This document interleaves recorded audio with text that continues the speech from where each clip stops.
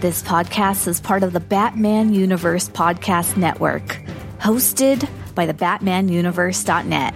Check out everything related to Batman and the entire Bat family at the BatmanUniverse.net, including news and original content related to comics, movies, television, merchandise, video games, and more. Also, check out some of the other unique podcasts that TBU has to offer. Consider supporting this podcast by becoming a patron on Patreon. Even $1 can go a long way in supporting this content that you enjoy. Look for a link over at the BatmanUniverse.net to offer your support now. And now, on with the show. Gotham City, like any other large metropolis, abounds in girls of all shapes and sizes. Debutantes, nurses, stenographers, and librarians. Gotham City Library, Miss Gordon speaking. Lopez hair removal. This is Jose. Holy transformation. 1 minute, plain Barbara Gordon, librarian and Commissioner Gordon's daughter. And the next minute, something new has been added. Batgirl, modeled after her idol, Batman. Holy apparition! No, Boy Wonder, I'm Batgirl. You are no longer alone, Capes Crusaders. It took me 3 years to track down the Jade Gato, and 3 more to figure out how to steal it. Funny, it only took me 10 minutes to figure out how to snatch it back. No matter how you do it, crime doesn't pay, girls.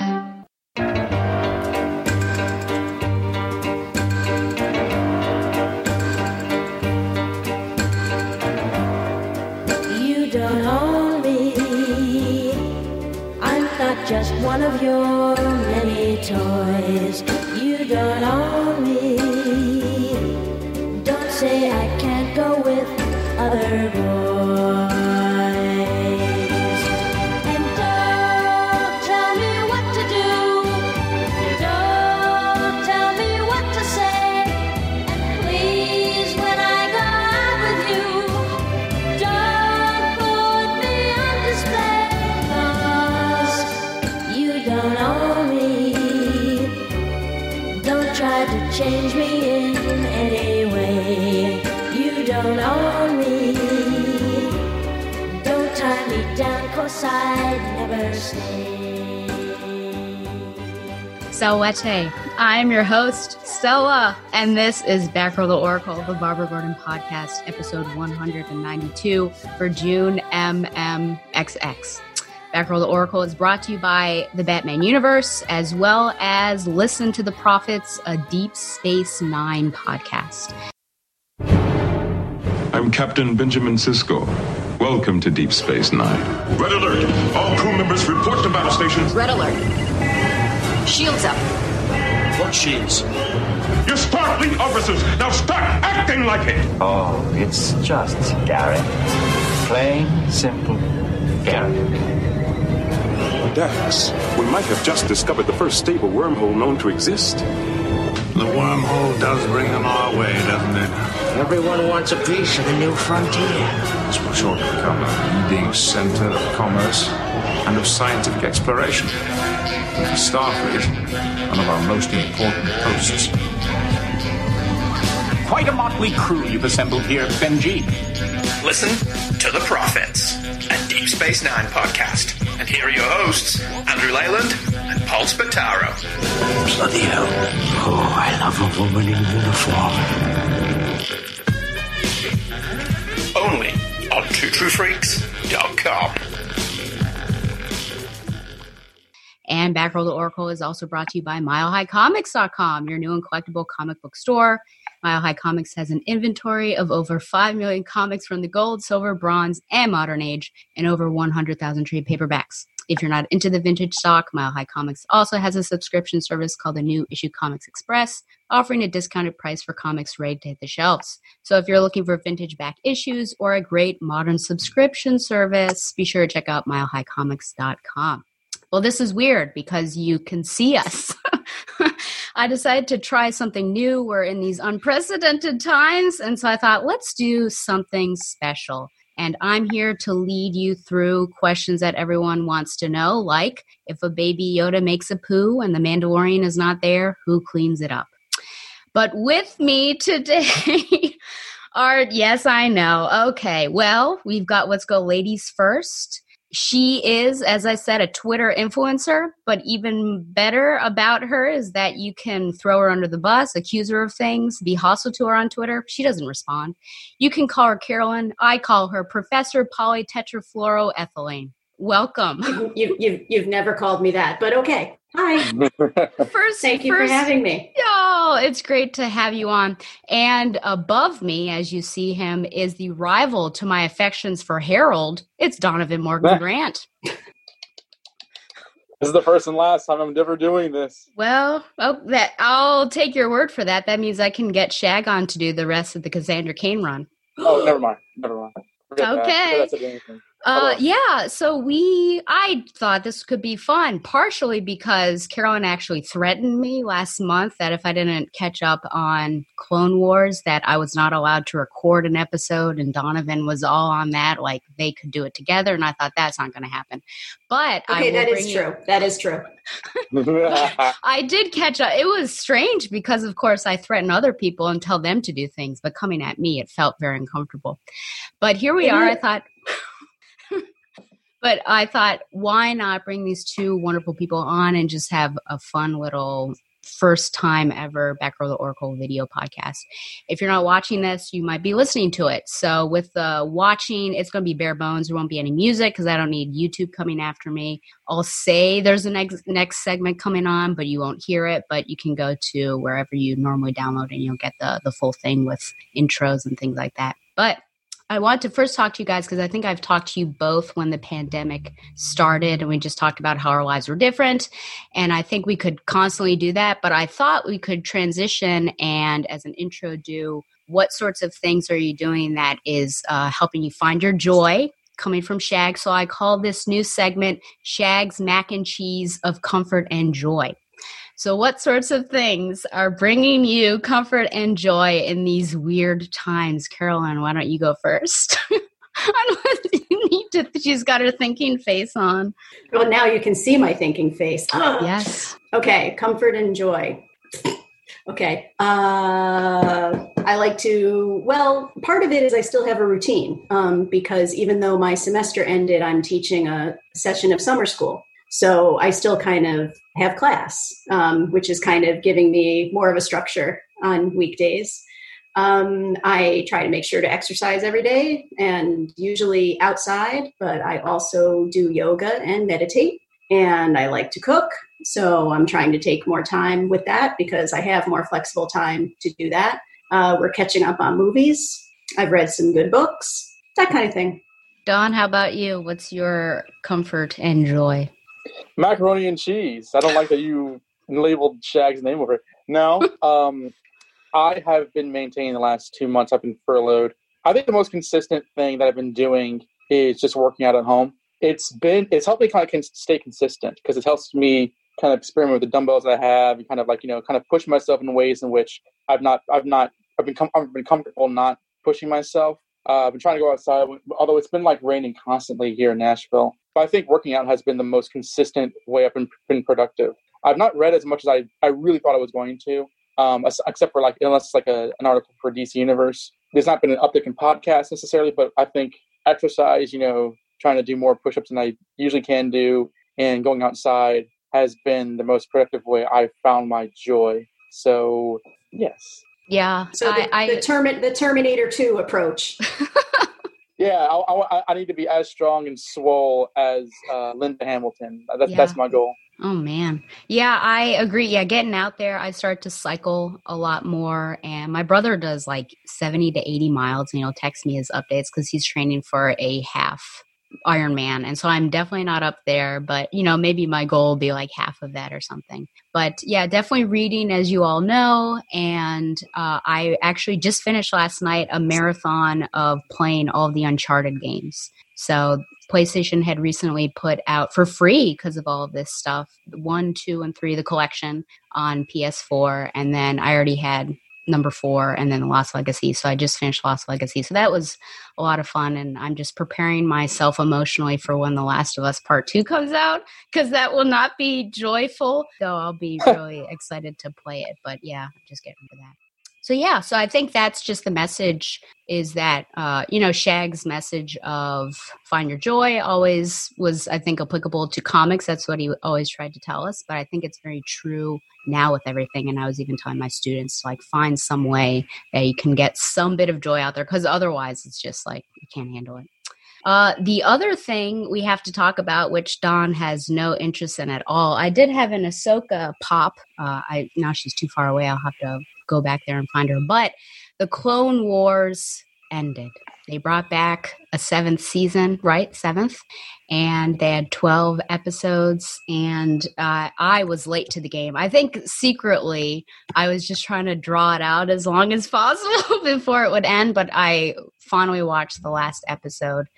And so, Carolyn, what is your impression on this season overall? And were you happy with how it ended? I know the beginning, you can talk about that. We discussed that a bit, but just your thoughts on bringing it back and how it turned out.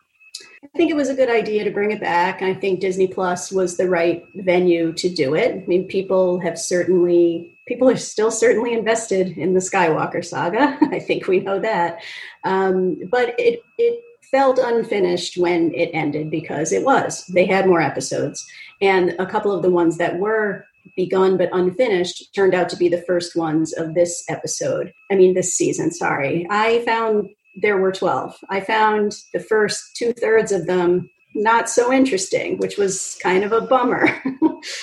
The first ones were just about the clones, which, I mean, all respect to D. Bradley Baker, who does every voice of every clone and makes them sound different and gives them all personality. That's amazing. It was just, to me, felt like an awful lot of guys shooting and yelling. Then there was the second arc which is not my thing. Some people like it. That's fine. The second one was about Ahsoka, and she just has this side adventure with these 2 women, these sisters. And that's fine, because they're trying to just not give you exactly what you want right away, which is to get back into the timeline proper that's familiar to you. And that's what the last 4 episodes were.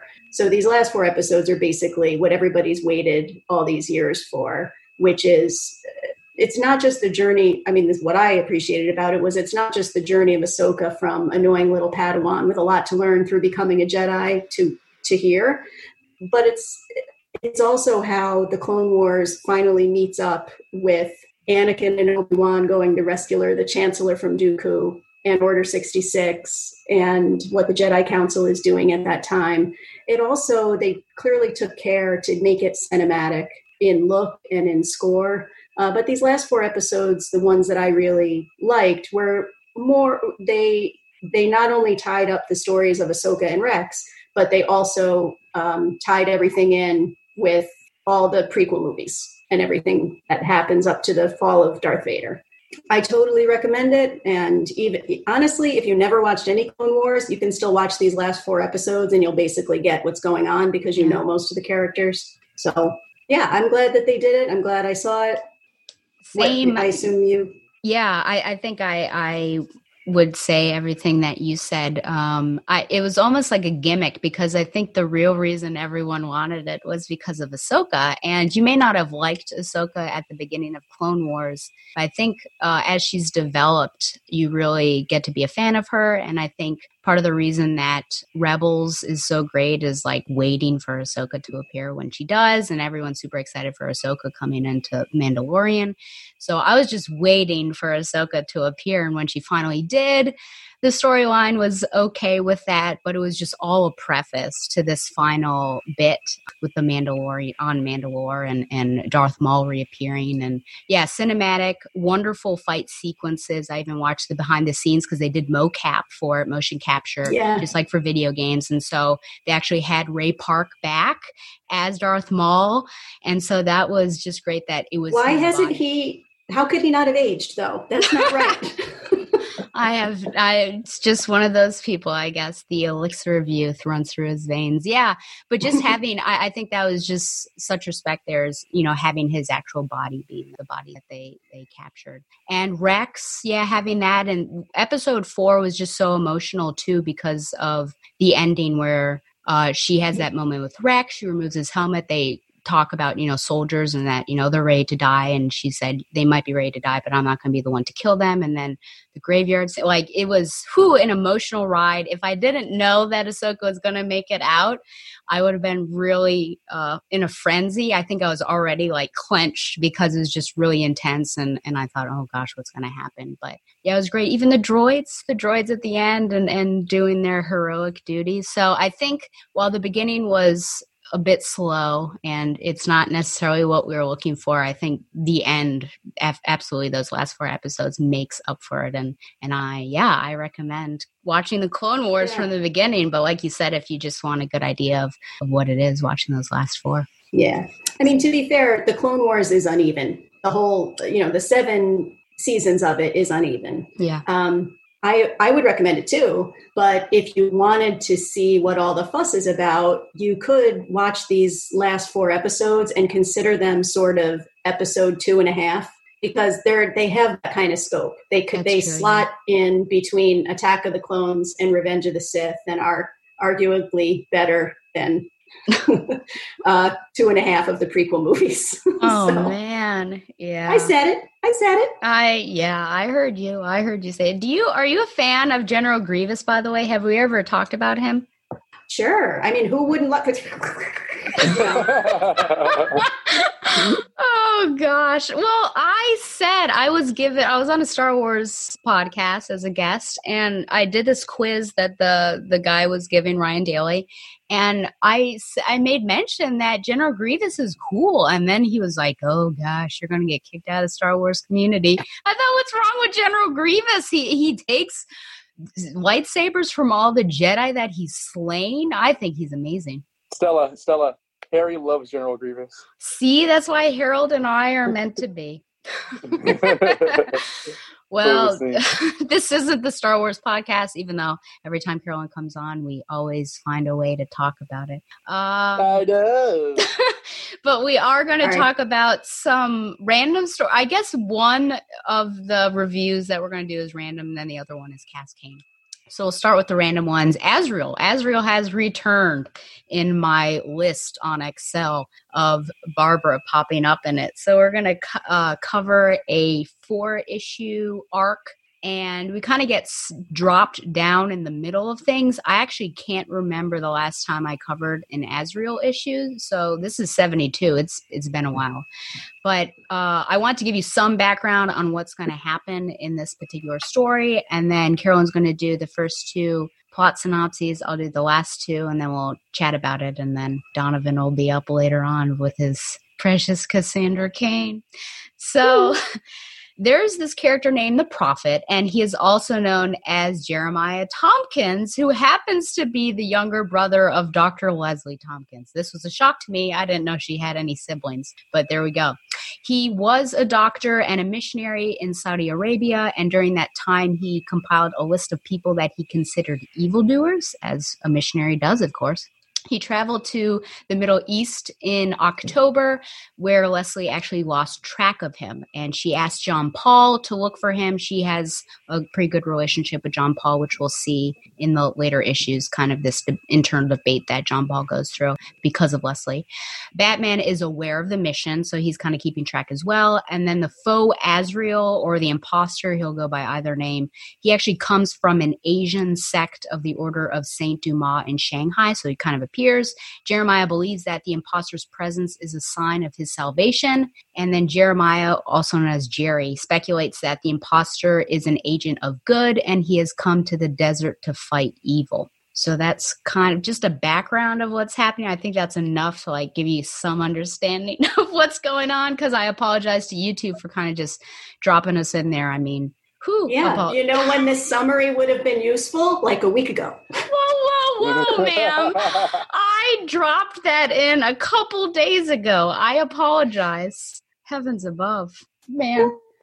Okay, well, Professor polytetrafluoroethylene, you are up. All right. So everything you just said, I kind of had to look up because I started reading it. I didn't really know what was happening. So what she was just talking about starts 2 issues before. So number 72, where we start, is Prophet Part 3, Hell and Back. January 2001 by Denny O'Neil, pencils by Sergio Cariello, inks by James Pasco, colors by Rob Rowe. The cover is like Jeremiah Tompkins looking kind of Jesus-y, but a little demonic and long-nailed, and Azrael's floating head is in the background, and there's some like geometrically colored shapes. Okay, so the Azrael from the Asian sect of the Order of St. Dumas in Shanghai. So he's like an Azrael, but he's not our Azrael. So since you gave me the choice between faux Azrael and imposter, I'll go with faux Azrael. So our Azrael, John Paul Valley, takes advantage of faux Azrael's hesitation in the first panel of this issue to jump out the window and run. So faux Azrael catches up with Jean Paul and saves him from landmines and lets him go. And then he sets off a landmine to make it sound like Jean Paul was killed.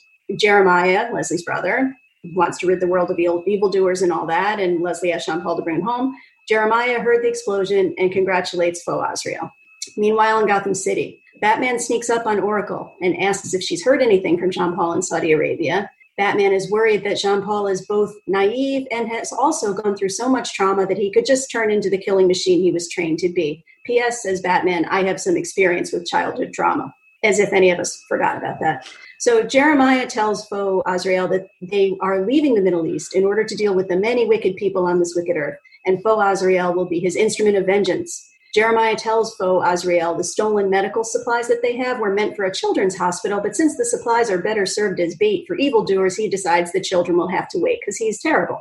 Meanwhile, this general, whose name is Magog, not to be confused with the DC Universe's Magog, General Magog becomes concerned, or maybe it is supposed to be, I don't know. General Magog is concerned that this Officer Worley is in trouble since neither he nor Jean Paul have returned. Magog and a couple of his men find Worley's Jeep, then they go to Jeremiah's base where they find traces of blood but no bodies. Magog figures Jean Paul is still alive since he's a great warrior, and he respects him, but if they meet again, Magog will not extend him any more courtesies. So Jeremiah and faux Azrael arrive in Legostan, which I guess is generic DC fictional Middle Eastern country, where a band of soldiers stop a truck that is transporting refugees across a border in the mountains. The soldiers begin to open fire on the refugees, but faux Azrael jumps in to kill the soldiers. Jeremiah is pleased. And a refugee asks Jeremiah for any medical supplies that could help his injured daughter, but Jeremiah says he can't be bothered with things like that because he's terrible. So we see faux Azrael kind of tilting his head, seemingly disgusted at this. Then faux Azrael tells Jeremiah that he is Azrael. And Jeremiah says, great, you're the avenging angel sent by God to test me and help me redeem the world. And then Jeremiah has like a literal list of evildoers, and they're going to decide where their next crusade will be. Okay, meanwhile in Gotham City, Batman sneaks up on Oracle again. Oracle hands him some documents about Penguin's tax returns and says they haven't heard from Jean Paul in a month. Then she tells him that the refugee that Jeremiah refused to help told the story to a doctor at a nearby clinic because he did go to get his daughter treated for this bullet wound. And he told this doctor about a man in a mask who killed people with a sword just a couple of days after they last heard from Jean Paul. So they're both like, rrr, rrr.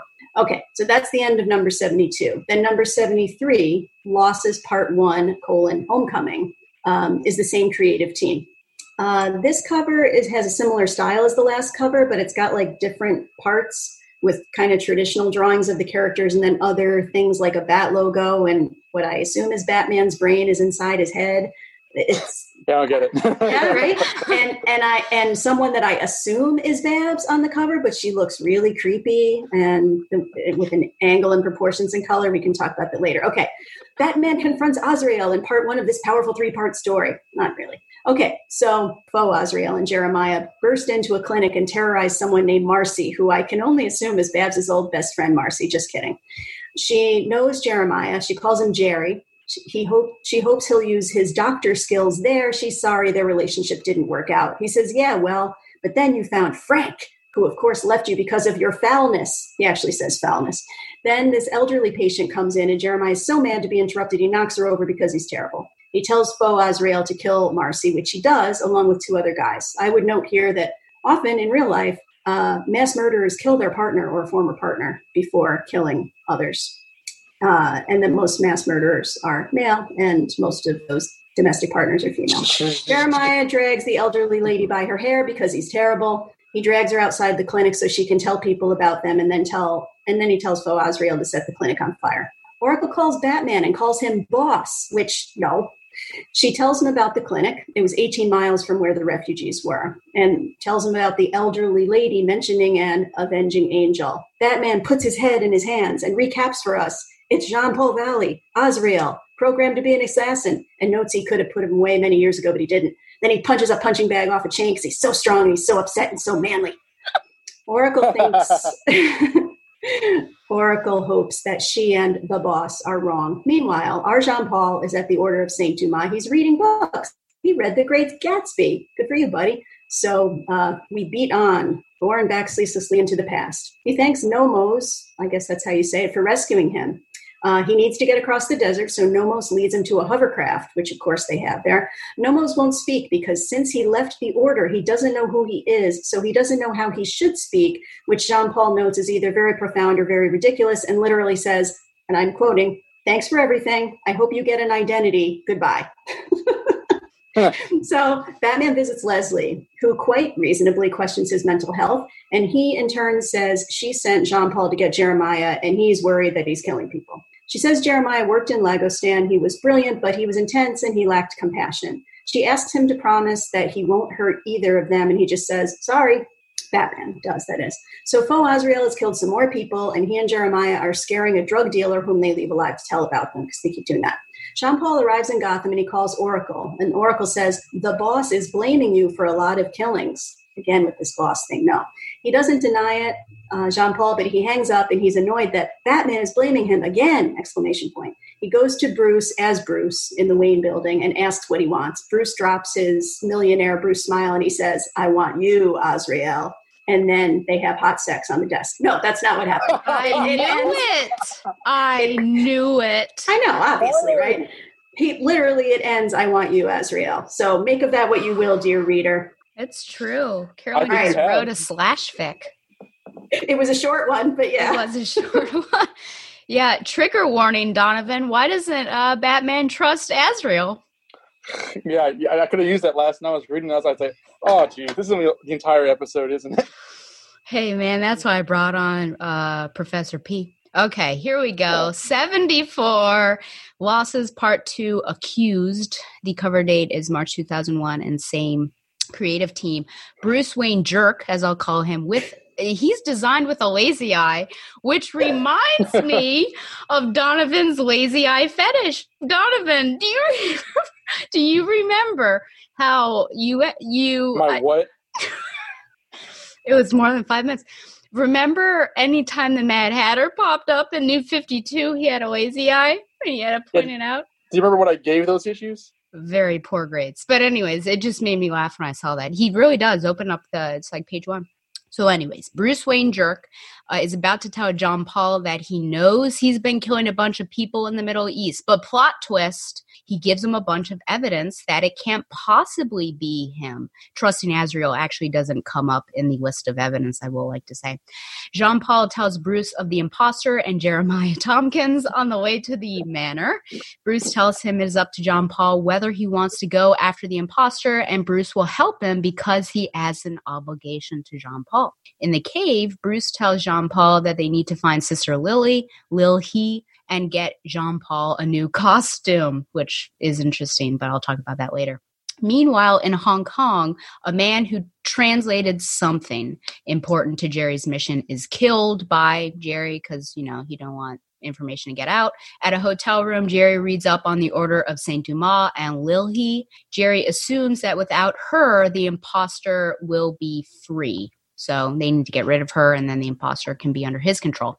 She is every evil woman from the Bible combined. That was nice.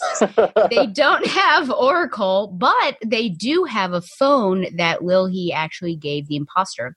She is called up. She's disappointed that Jean-Paul is dead, but tells the imposter to come to Gotham immediately. While all this is happening, Batman and Jean-Paul visit Oracle, who has nice hair, Professor Allen, to see if she can pick up the trail of Lilhy, who surprisingly is in a swanky hotel in Gotham, and it's $40,000 a day, which is insane.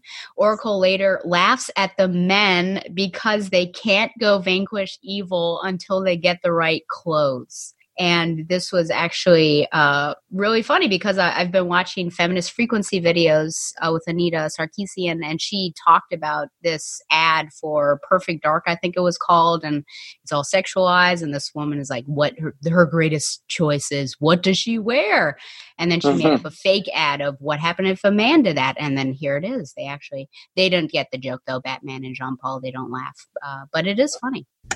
Welcome to 2016. There's a war out there. Somewhere. You're not sure where exactly. Anyway, the important thing is you're Special Agent Jake Grimshadow. It's your job to save the world. The only question is, what are you going to wear? Wait, what? What? Jean-Paul and Bruce discuss the costume and Leslie Tompkins because Jean-Paul doesn't know if he wants to get back in the violence game. And I think this is all coming from, correct me if I'm wrong, Don, wasn't it in No Man's Land where he and Leslie had like several serious sit-down conversations about like his lifestyle and what he was doing, and so he kind of took that to heart from her? Yeah, that's what I remember. Yeah, okay. So that's just keep that in the back of your mind with a lot of the decisions that he goes through. Jean-Paul wants to just talk to Lilhy, so he feels like he'll be fine, even though the word balloons are given to Bruce, which was a weird mistake there. Jean-Paul calls Lilhy, who is shocked since she thought him dead, but then there's a little test, and yeah, it's really him. All parties converge in the Gotham Hotel, along with the chubby elevator repairman. Jerry is upset that the imposter lied, that Jean-Paul was killed. Jerry says, slay them. Lilhy says, listen to me. And the fat repairman says, obey me, before being thrown out of a window 20 stories up. R.I.P. Batman. Well, a few years early, but yes. Azrael 75, Losses Part 3, Fallen Angel. And this was April 2001, cover date, same creative team. Alas, Batman is not dead. But he Gabby Douglases his way back into the hotel and kicks the imposter, then knocks out Jerry, while Lilhy shoots Jean-Paul and the imposter escapes. Lilhy tries to explain about the gunshot, that she wasn't aiming for him, whatever. Jerry is taken by police until the imposter rescues him, and Jean-Paul and Bruce go to the cave to get Jean-Paul patched up. Not by Alfred this time. Leslie wants to see Jean-Paul, but he doesn't want to see her until he does what he needs to, which he's not sure what that is. Alone, Jean-Paul draws a mock-up of his new costume, think Tobey Maguire, Spider-Man, and he knows what he needs to do. Just don't tell Mom/Leslie.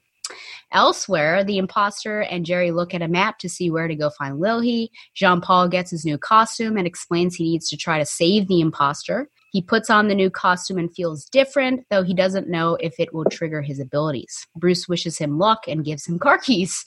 On the way, Jean-Paul ignores a family who has totaled their car into a tree. He doesn't have time for that. He's got a mission.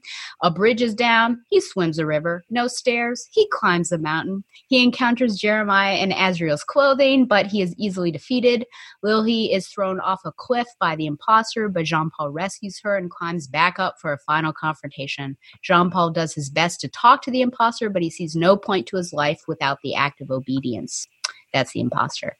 They fight without masks, and the imposter falls dead. Lilhy is untied, and I have no idea where Jerry is. I actually looked a couple times.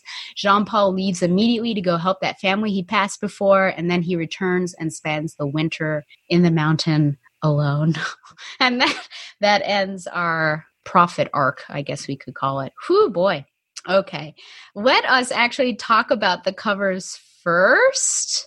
And there is, I think it might be in the Cassandra one, but I hope that Carolyn noticed something on one of these covers that she'll talk about before. But yeah, so let's talk with 72. General design, what you think about the cover. And they all kind of have the same like design elements. It's abstract to a certain degree. Does it give you a sense of what's going on? I mean, what do you think about these? About me or Carolyn?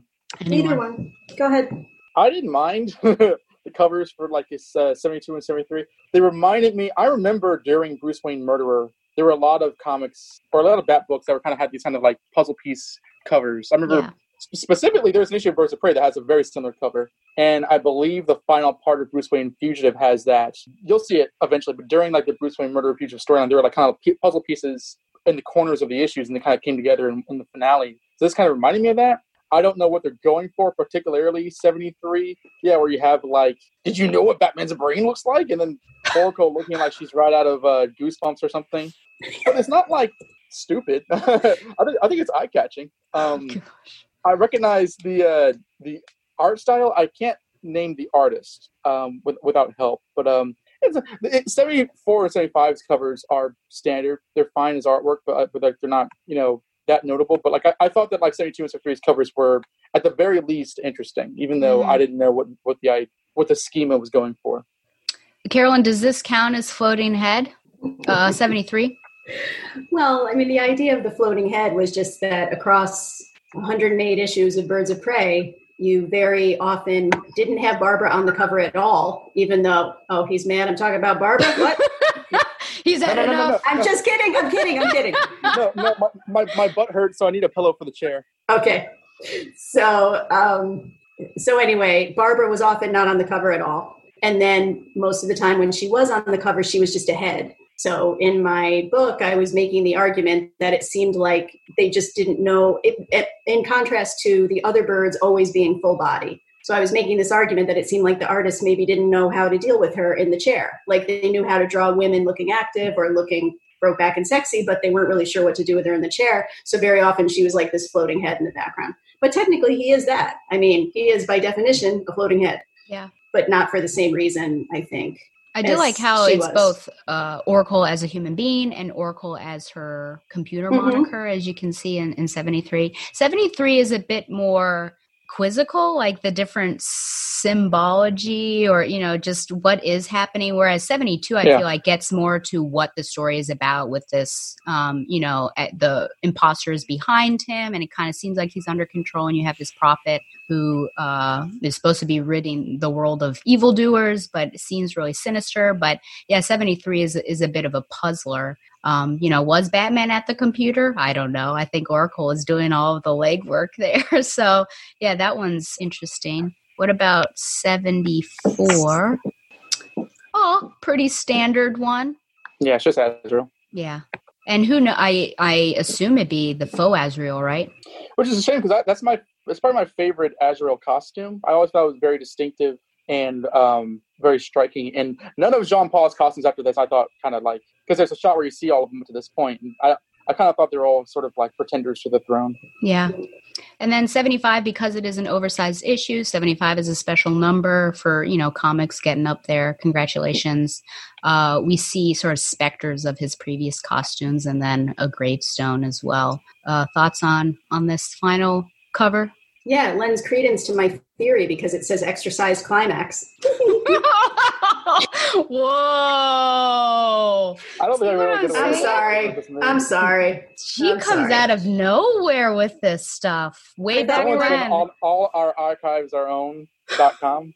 I thought we were making this an extra special podcast. Oh, so. That's true. But hey, I used to read a lot of Dick and Babs fan fiction on that particular site. You told me in graphic detail. I don't think it was graphic. I think I just shared with you what happened. Anywho, Batman shows up. That's just there you need to know. Okay, so I felt a bit like Professor Allen, who has at least once for me thrown me into his podcast, gives me an issue that's out of context, and he got it for 25 cents because that's his shtick. And then I read it and he has to say, like, is it worth 25 cents? And you're like floundering around like, I don't even know what was happening in there. I threw you into this. I apologize for that. But I mean, do you feel like it was a worthwhile story completely out of context?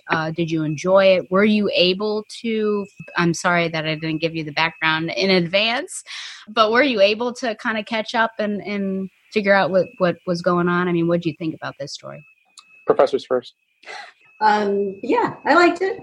I haven't read a lot of Azrael, just standalone Azrael. I just know him more from being in other titles. So I was fine reading it. I mean, I think Jeremiah was a little overdone with the crazy, but he could have been more subtle and still, I think, accomplish the same kind of thing, not just in text, but in art also. Really exaggerated, wild-eyed kind of look. But yeah, I thought, I mean, I like a story that has more than one Bat Family person in it.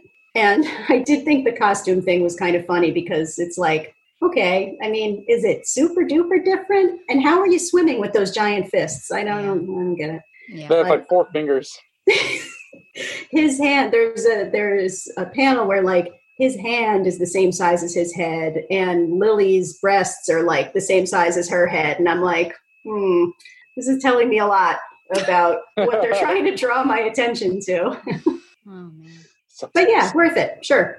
Yeah, I never read Azrael in the pantheon of Bat books of the '90s. It just never struck me as something that was going to interest me. I read, a lot of the stuff leading up to Nightfall and his kind of stuff. Like in Contagion, there's Azrael issues that are pertinent to that story that I read, and they never seemed like something I wanted to carry on because it's all about the Order of Saint Dumas and international adventures and stuff. And as an adult, I find more to take away from that. I think it's well. I don't think I'll ever not like Denny O'Neil. He's not a consistent writer, but I am consistently entertained by him more often than not. So I generally like whenever he writes anything Batman related or DC related. But so this story was fine. I completely agree, Carolyn, with Jeremiah Tompkins. Yeah. That like he was really OTT in the artwork, like to the point where like I was like, are they trying to go through some sort of like stereotypical ethnic signifiers with him? Because he looks like a biblical character and how he's like rendered with his teeth all messed up and like all gnashing and spitting, and like his kind of evil is so archetypal of like religious zealots that you're very quickly going to roll your eyes at it because it's not threatening or menacing. It's just like, okay, this feels like it's trying to be a lot more scary than it is, and it's just kind of like exhausting to read. And those kind of guys, you really want to see their nose broken by the hero before too long. And I think he got off easy. I think the idea of another Azrael is fascinating because loving Nightfall, you see how much crap Jean-Paul goes through with the system and all that kind of stuff, and for him to observe that with another character is interesting. I was not paying much attention because I didn't know that the guy died at the end. Is that the grave that he's at in the final issue, or is that like somebody else? Yeah. You mean the faux Azrael? Yeah. Yeah, I assumed he was dead, and that was his gravestone. Okay, I clearly wasn't visited. But I think. I was just going to say, our Azrael kind of looks like Gambit at the end of the last issue. Mon ami. I think what's going to attract both of yours, Stella and Carolyn's attention is like, Batman, does he trust so-and-so, and how does he get on with Oracle, and Oracle calls him boss in this story, like, which I'm more than happy to be audience to, and it's the more interesting part of this podcast. The story in itself as an actual story, I think it's fine. If not, I don't know if this would let me read the entire series, but it certainly wasn't awful. My takeaway was much more, with the Bruce and Barbara Jean-Paul stuff, and I will say I actually genuinely enjoyed the Bruce and Jean-Paul interactions here because they have that history and because there's sort of that frayed tension between the two of them. I did like how that was depicted, but I'm sure that's not there's more we can say to the story than that. Mm-hmm. Yeah, I will. I mean, I second or third everything you said about the prophet. I mean, I think there's a reason why he's called that. It certainly is Old Testament style, talking about doom and all of this. And of course, the examples he had from the Bible were Old Testament. I liked the dichotomy between the two, or I guess juxtaposition between the faux Azrael and our Azrael, just because through that you could see how far Jean-Paul has come, just that he was this slave to the system and he fought and broke through it, and he's trying to save the imposter from that, but he just there's no life without obedience. So I enjoyed that. What I missed, though, is the relationship between Jean-Paul and Oracle, which it bordered flirtatious, which I don't know if there was a change because now Oracle is Barbara is basically dating Dick now, but it just seemed like there wasn't that usual joking between the two, even on that phone call. And really, I think the relationship that was focused upon was Bruce and Jean-Paul, which was done rather well.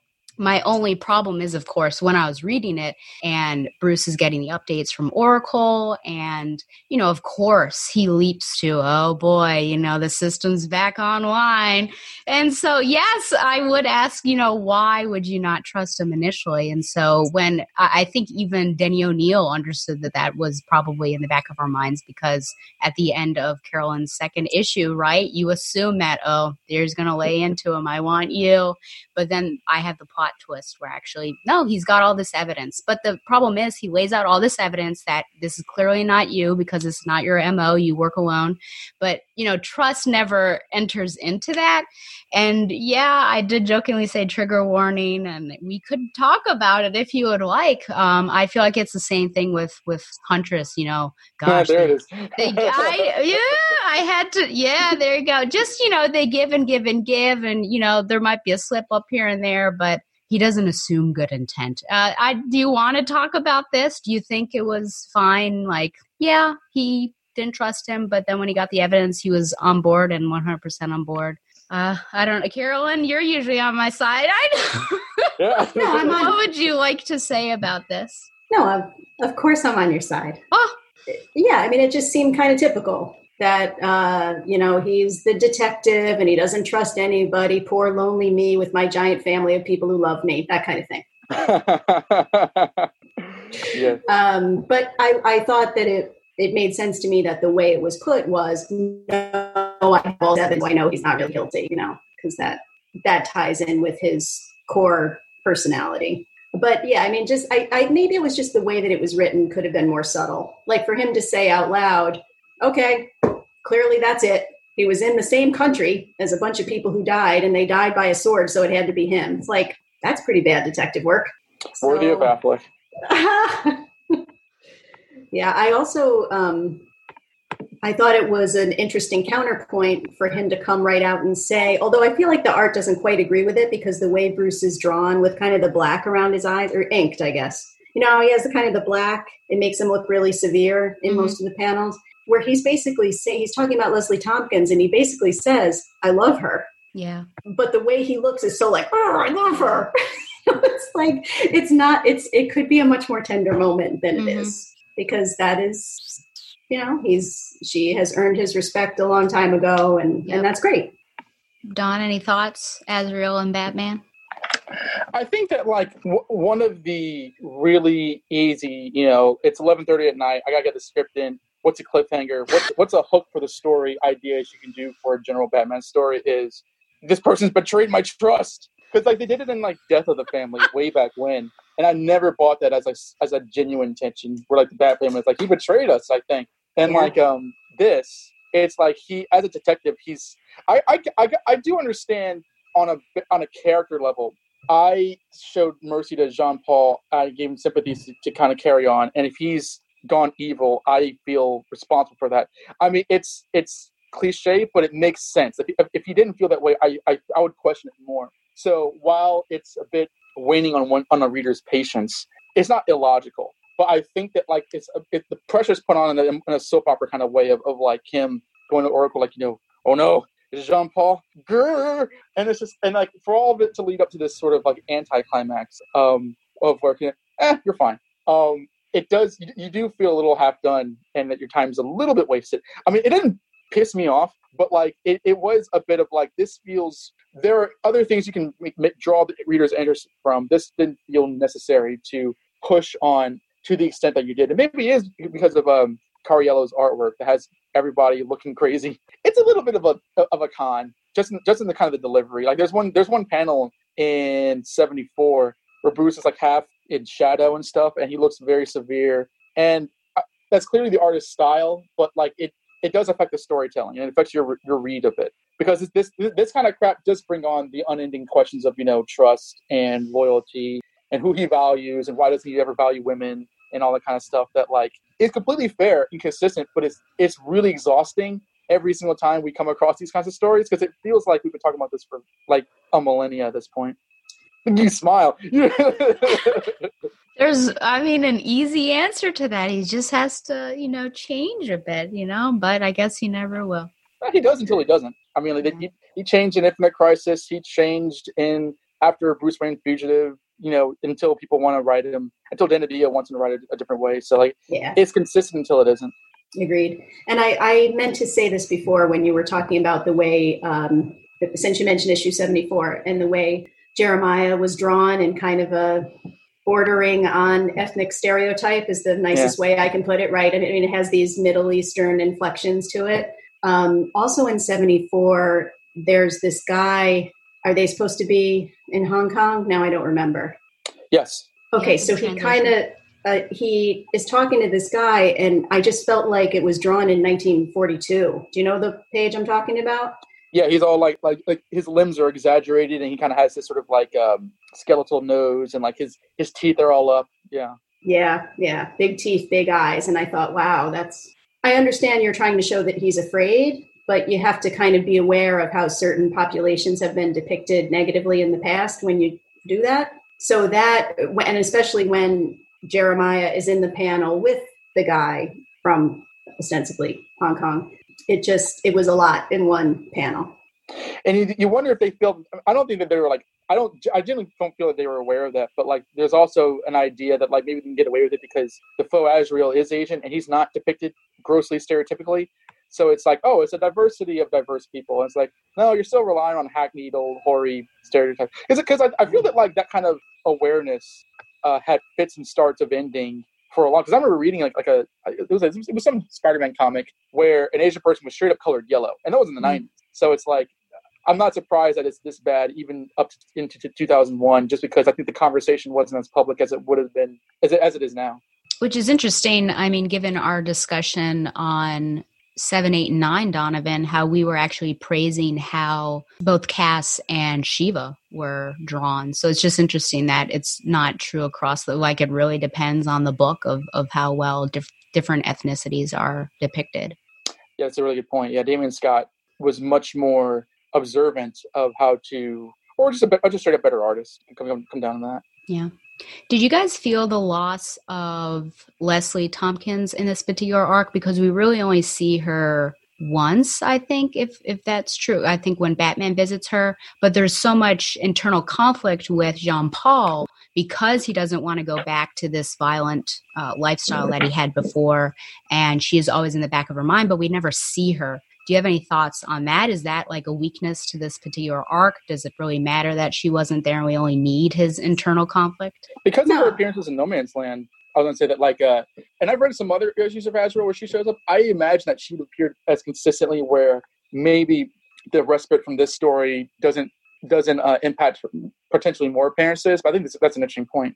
I think you can always use more Leslie Tompkins because I think she tends to humanize Bruce more. And especially in, a lot of the books, this is true even today. If you pick up an issue of Batman, it might have no women in it. So she's one of the women in the Bat universe, and she's just this professional, helpful, smart person. Yeah. With Oracle, you mentioned it a couple of times, Carolyn. I agree with you. I don't know if Don disagrees, but I agree that using the moniker The Boss seems a bit off, as if he is no matter what. I can see him being, he's the leader of the Bat family, but I feel like at this point, she's almost like a solo agent who also doubles in the Bat agent, but she has, brought up her own mission, and she is well known throughout the DC universe. So I agree that calling him the Boss seems a bit odd. And more than once, too. So it wasn't just, I don't know. I guess, am I forgetting that used to happen a lot in other books? Well, she hasn't been using that in Birds of Prey because he's been, annoying. I was going to say that, I get that being a bugbear because she's so much of a solo character, but she did call him that a lot. Did she? I don't know if it's the first time that she has done it, but when I read that, I was like, I'm sure this is going to come up. But at the same time, I remember this happening frequently. Maybe it was after this, but or maybe it's just O'Neill. But whether this happened or not, it's not something that's completely foreign to how she's been written or how she might be written later on. Okay. I could see it. Now I'll be on the lookout, frankly, but I could see it if in the typology if they had like italicized it. So it was like, okay, boss. So there's a bit of like Stop calling me that. that kind of thing. But, you know, I like Barbara as Oracle. I just feel like she has total ownership of who she is. And while she may work with Batman, I feel like he's not really the boss of her, which sounds like a child. You're not the boss of me. But honestly, you know, she's working with the JLA. She's hacked into the government. She's taking funds from Block. I mean, I just don't see it. But was this also where he was breaking into her security system? Or am I getting that mixed up with Batgirl? Yeah. Oh, yes. So that was slightly comedic just because, you know, she really likes to take pride in her security systems, and he happened to break both of them and makes the joke of like it was a bit difficult. So that was fun.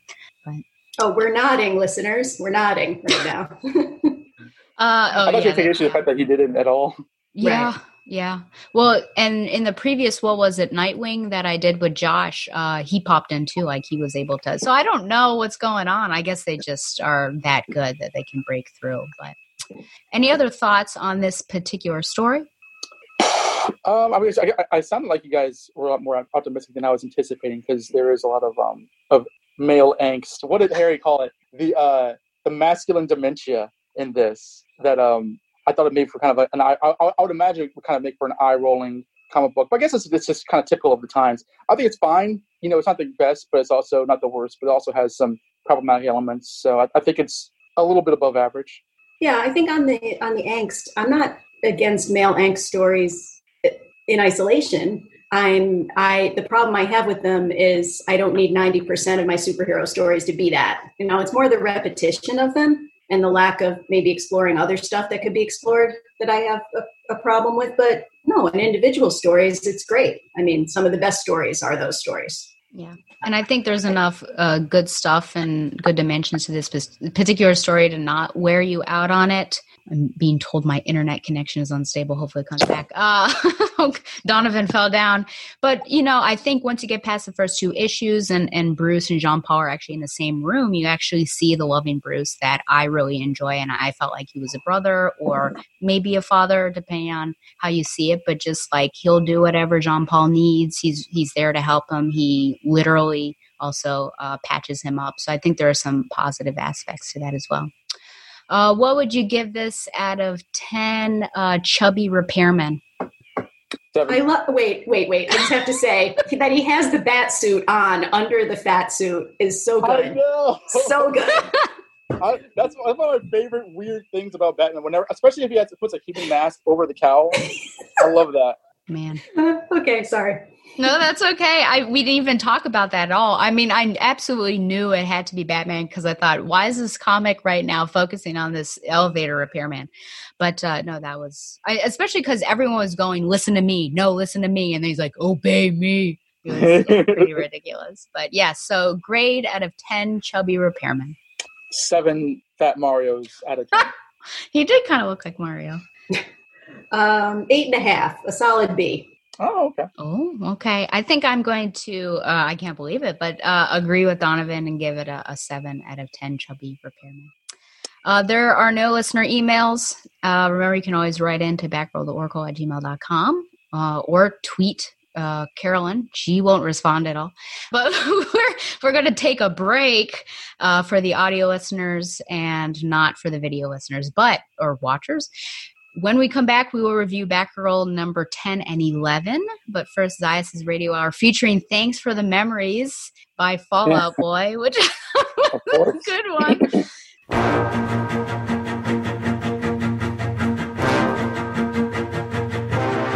I'm gonna make it bend and break.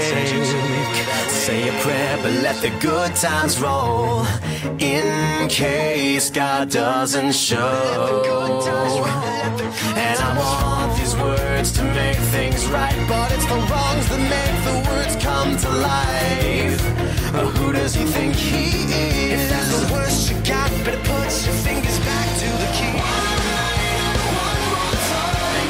Thanks for the memories, even though they weren't so bad. It tastes like you, sweeter. One night, yeah, one more time. Thanks for the memories, thanks for the memories. It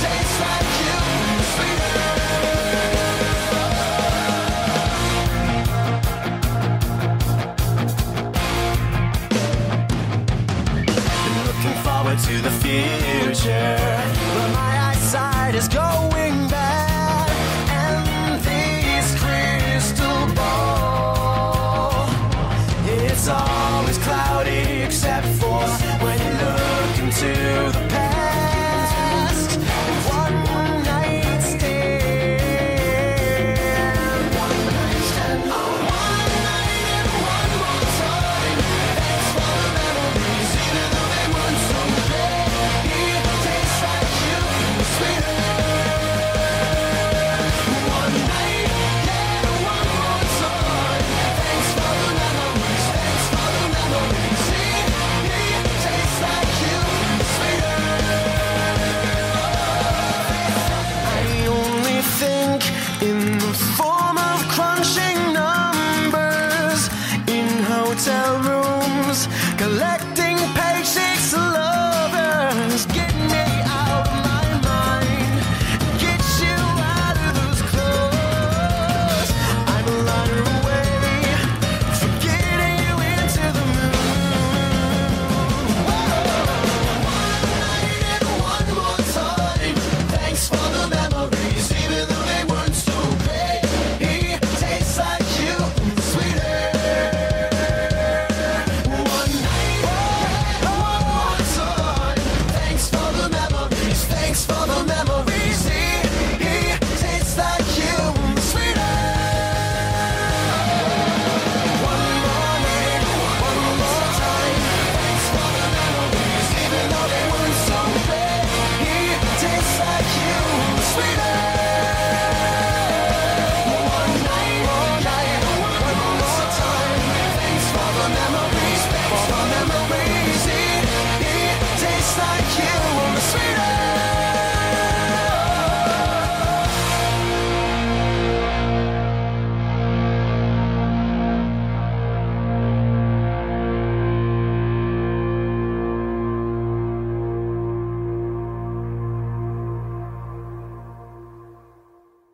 We're back. Sorry about that. Technical glitches. This is part 2. We were just talking about, yes, clothing that we are currently wearing. So Don's got his politically crazy. Yep. I'm a believe patriot. There you go. And then Carolyn has her Comic-Con. Yes. Raphael Albuquerque, I believe, designed one. Yeah. Batgirl Burnside. There you go. And then I also said a nice thing about how I wore it today because that's where I met you too. Oh, yes. 2017. Nostalgia. Yep. And you got your Eisner, of course. Yes, I did. Carolyn, let me ask you this, because I think I ask Stella this like every 2 years. I'm not sure why I keep on forgetting, but like, what is your favorite Batgirl costume? I don't know off the top of my head.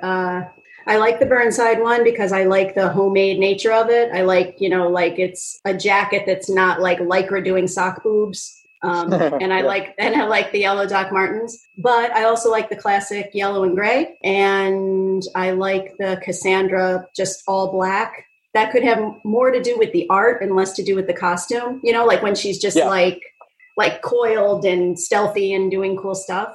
So I don't know. I assume you have a favorite? Honestly, I really like the black with the yellow cape, the one that she had in the new Batman Adventures. Mm-hmm. Like I really liked that as a kid. I don't think I dislike any of her. I don't love the Yvonne Craig costume. I'm not gonna lie. But I do like the Burnside suit. I do like the gray suit. I like Stephanie's suit. I like Cass's suit. But I don't know. It's just I think she's had a consistently a good set of suits, or the Batgirl mantle has. Maybe not Beck Kane, but most of them are kind of cool. So I'm always curious about that. So whenever you're ready, host. Yeah, we're good to go. It's converting while you're going to be going. So yep. Batgirl number 10. Batgirl defeated. The writing and art team is the same as it has been. Kelly Puckett on writing, Damian Scott and Robert Campella on artwork. This issue is previous place of business as he stalks his former boss, and we see panels and pages of him following her down the street. On the rooftops above, Batgirl is taking out several gunmen and thugs. Eventually, we see this scene play out where the man has a gun and he starts following Karen down an alley. Batgirl is alerted to a gunshot going off, so she arrives right just as he's about to shoot her.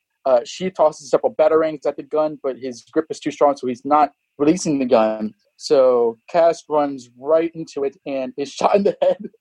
Oops. The gun's on the ground. This does not stop the gentleman as he picks up the gun and angrily accuses his boss of thinking that he's stupid. See, I know I didn't belong in the job. I know I suck, but I thought I belonged, and you don't understand how that is. Batgirl wakes up just as he shot her, and seeing the late Karen on the ground, she goes ham and starts to just beat him silly. But he's not going down. It's kind of no matter how tough or how hard she hits him, and it seems to do some harm to him, he's not losing consciousness. So he's like, I just leave me alone. He takes the gun, puts it to his head, pulls the trigger, but the bullet falls to the ground, and he is completely unharmed.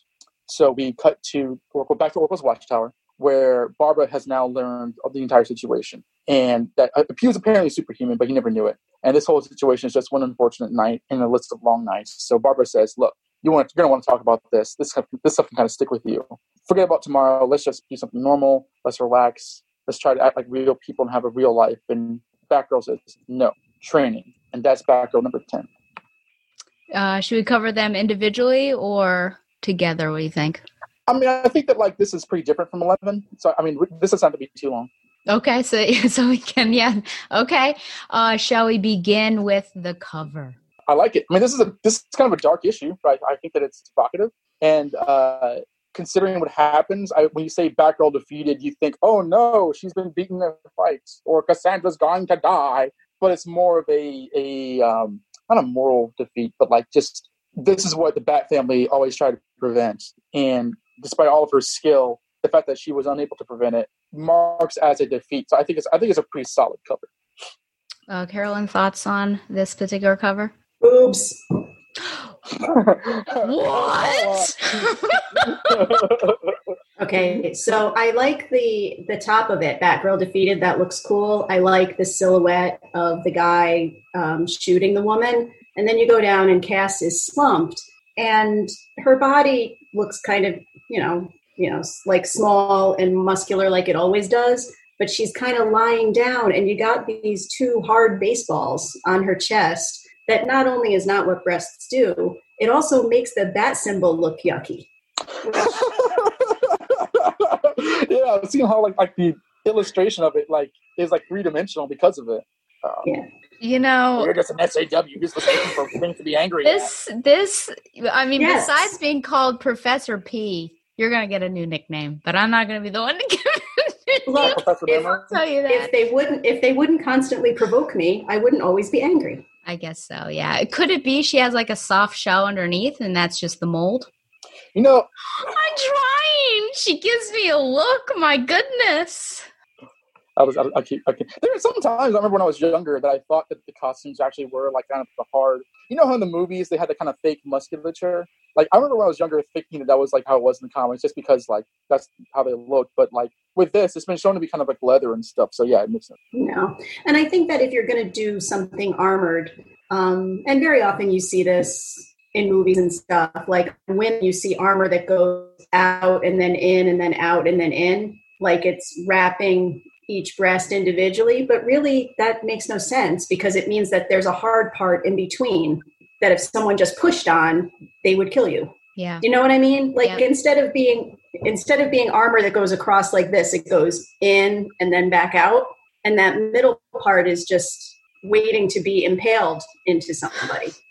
They basically need to do research, I think, on Amazonian warriors or breastplates like that to see, because you could tell there was definition there, but it was a continuous stream. It was flat and then just rounded out a bit, so that would defeat that. But yeah, okay, yeah. So it's the difference between a sports bra and a regular bra, right? Yep, that's all. Yeah. Well, this is why she's here, folks, to correct physiology. I feel Donovan defeated. No, I like 2/3 of the cover going down, and then no. There you go. Yeah, so this actually took me by surprise a little bit. I think, Don, you warned me a bit that they were almost one-shots, these two. Well, the next one's not necessarily because still sort of comes together. But yeah, what are your thoughts on this particular issue that it was a bit quizzical as a mystery? Who is this guy? What's his vendetta? And then, how does Batgirl come into play and what lesson does she learn? So yeah, thoughts on 10? I this is kind of, I'm gonna say this is why I like this book. This is part of what the storytelling is part of why I like this series so much, because it doesn't feel the need to get into like angst. I mean, the through line through a lot of these issues, because this is a lot like issue 2, where she went to save the kidnapped guy.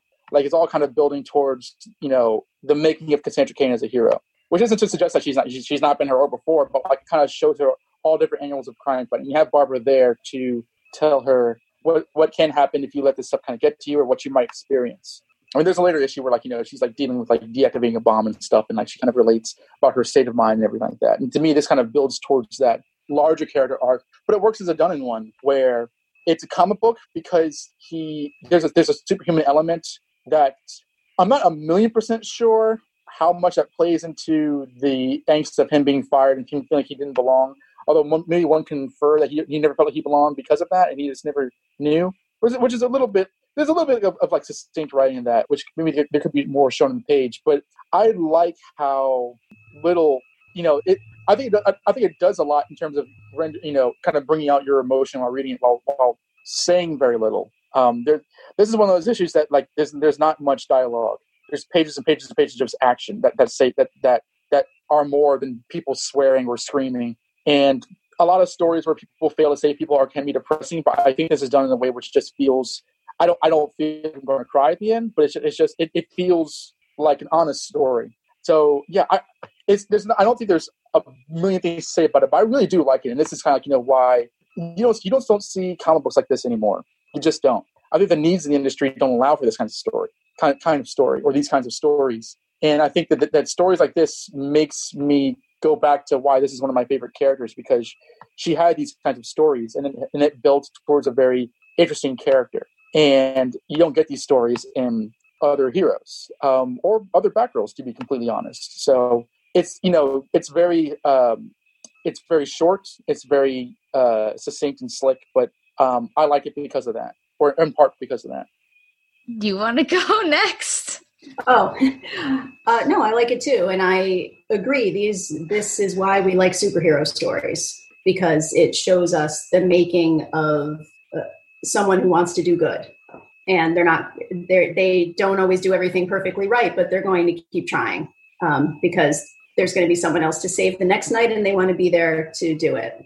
So yeah, I think it's a very Cass kind of story. You kind of don't have these stories with early Barbara, because even in her origin, not year one, but her first origin story, it's like, I'm going to make this costume to make my dad angry, and what a fun adventure to go out and do this, right? So it's like, it doesn't start out with this I want to do good kind of thing. Maybe you have it a little bit with Brian Q. Miller's Stephanie, the kind of, you know, I'm going to try hard sort of thing, but it's not presented like this. I think that's one of the many things that makes the Cass stories special.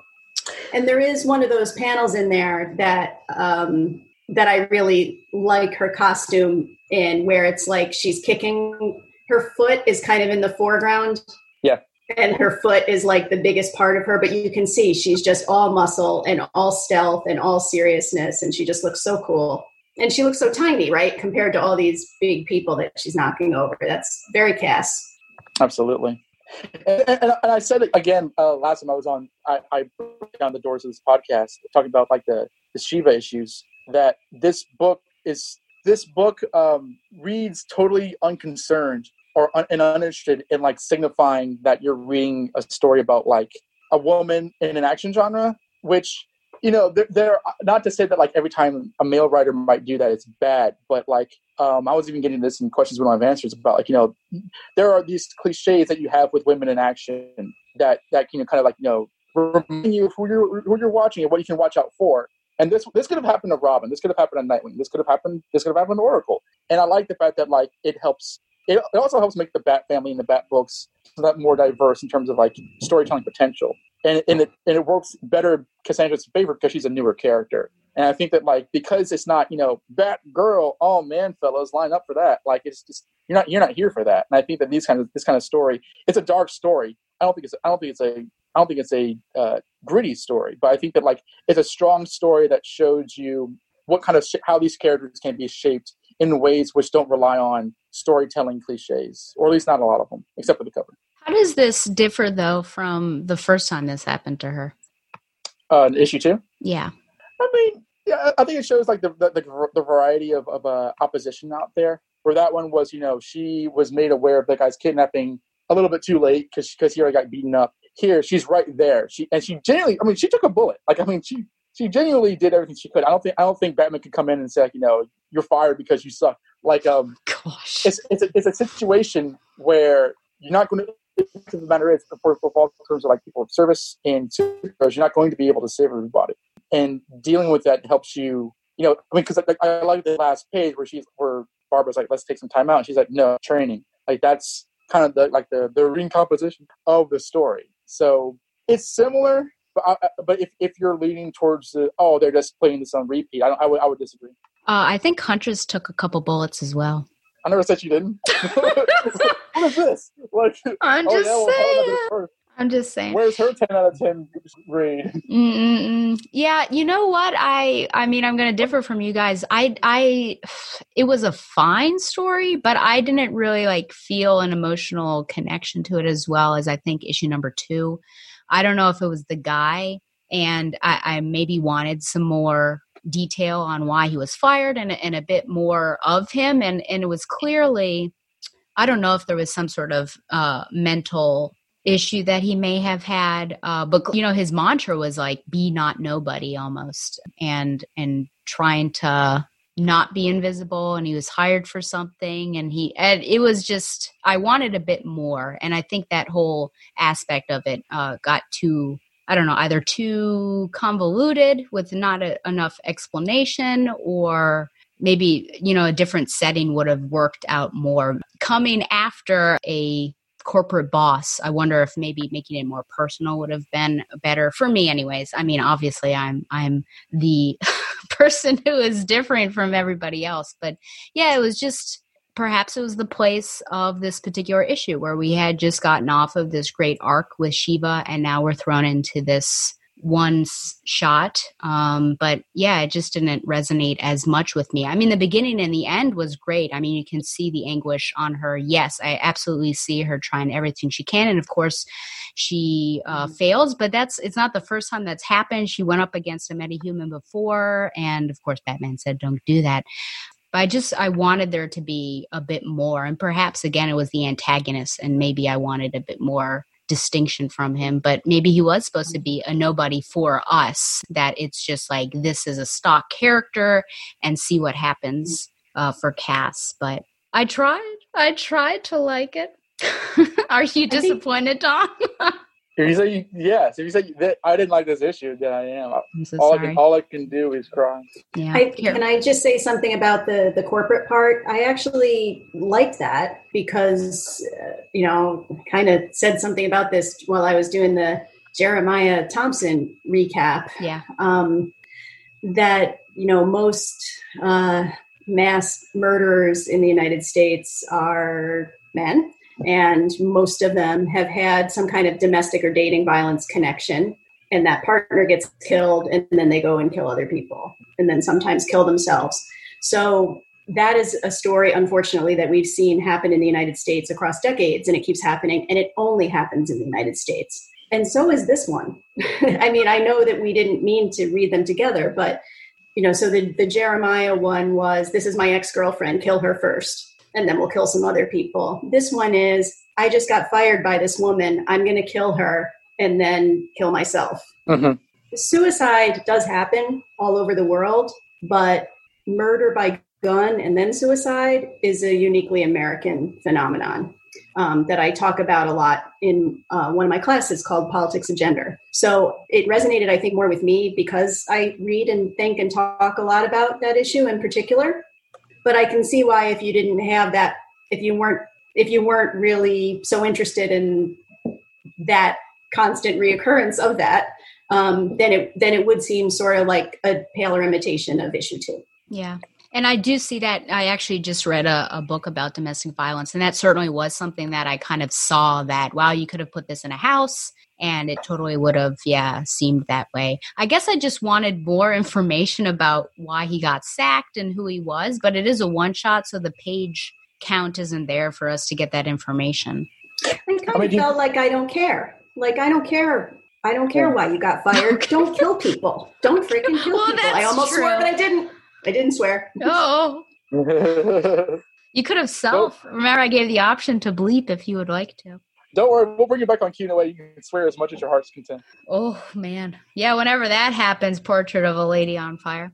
Well, I mean, like, but yeah, I would agree with her in questioning, like, with more information, do you think that, like, you would have more sympathy or just more interest? Because I feel like Puckett always knows where to put the focus on the story. It's like that one issue where that, like, assassin had kidnapped the guy and kind of messed with Cass's mind. And she's like, erase my memories or whatever. We don't know what her deal is, but it's a cool detail to show that these people just don't exist wholly for the needs of the story. Like there is at least implied more going on to them rather than what we see on the page. And does that not really work for you?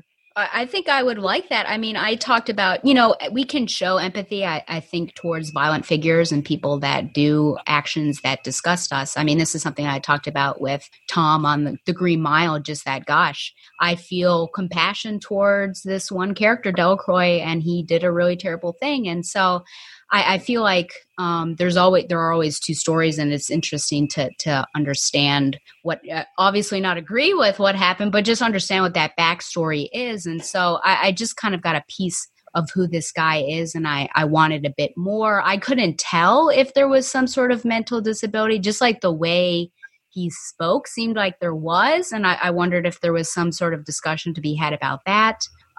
Is it just with this metahuman? I just wanted more on him, and yeah, I think that's it. But this is a Cass book, so I guess it's not his book, so it's more about what she did, and absolutely, I think it's great to see the lengths that she goes to. I was a bit disappointed at the end where she turns down Barbara, because I think the healthy thing to do would probably be to do a normal thing. But I understand, it being Cassandra, that is just how she works. And she's going to train until this sort of thing doesn't happen again. But I worry about her mental health just because she's not perfect. And I think this might happen again. I'm sure it will. And so each time is this going to take a bit out of her. But no, she's not a very healthy person. She's not a healthy person? No. Would you say her mental health or her reasoning in this regard is the same as Batman? Like, could you put Batman in there and be like, he let someone down, I got to go train. I don't have time for ice cream with you. Oh, yeah. No, I don't have time for ice cream. Like, yeah, I think that's where the similarity, like, both he and Barbara have already said that she's similar to him. I think that's apparent without coming out and spelling it out. And I think that, I don't see Dick or Tim saying, I need to train. They would probably carry it around and eventually find somebody to talk to. That's not something that Cassandra is used to. So she goes back to what she knows she can improve on, which I think makes her different than other characters and helps you identify who the person is, rather than the requisite comic book angst and guilt and feeling of vengeance, all that kind of stuff. Any final thoughts or questions to discuss on this issue? I don't know. Are there? I actually had trouble coming up with questions for this entire episode. So we've actually been doing okay so far because, I had some troubles. I personally do not. Do we want to rate this one separately, I guess, since we've covered it separately?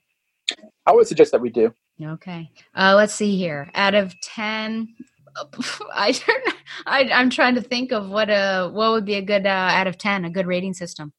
What's a good rating system? Well, 9 out of 10 Karens is a rather dark. Karens? Out of 10 superhumans. Okay. Out of 10 superhumans, what do you give Batgirl number 10? 9. 9. Wow, you're lucky. I'm going to give... Just saying. I'll give it an 8. An 8 out of 10 superhumans. Is that honest, or is that under peer pressure? That was under peer pressure. I really wanted to give it a 7. It feels like the same as the previous issue. It just wasn't. I wasn't as engaged with it. I was, again, it could be where it fell, because that does sometimes affect my engagement level in terms of its arc and listing. Okay, well, we're at 11. Maybe I'll grade that higher. Who knows? So what happens in Batgirl 11? Well, the cover should make you happy. This issue, Batman died. Yes! Which, does that happen, Carolyn, in this issue? I enjoy that it's a tie-in to the Birds of Prey issue that we covered from the same month, February 2001. But then I was disappointed that the Osriel issue didn't say it. Yeah, especially when he got thrown out a window. Except that was March 2001, not February 2001. Yeah. But they could have. Come on, put that together. I don't know why they did that. I remember when they did that back in the day. But I did. Batman dies. No, I laughed out loud when I saw that. Yeah. So Batgirl number 11, Puckett, Scott, and inked by, I don't have the first and last name. Mr. Coy Turnbull and Damian Scott are on pencils, and Dan Davis is the inker. Now this is an interesting term because this issue primarily focuses on David Kane, feared assassin, and the surrogate father of Cassandra Cain, as far as we know right now. So he wakes up in a hospital room, needing a drink. He's pretty much in traction. He's bandaged from head to toe, looking like Spike Spiegel with a broken nose. And a shady guy with glasses comes in to who is speaking. What do I say? Euskara. I'm sure there's a language. And he's like, I'm going to kill you, David Kane, for the things you've done in the past. But Kane, being a master assassin, takes care of him with no problem.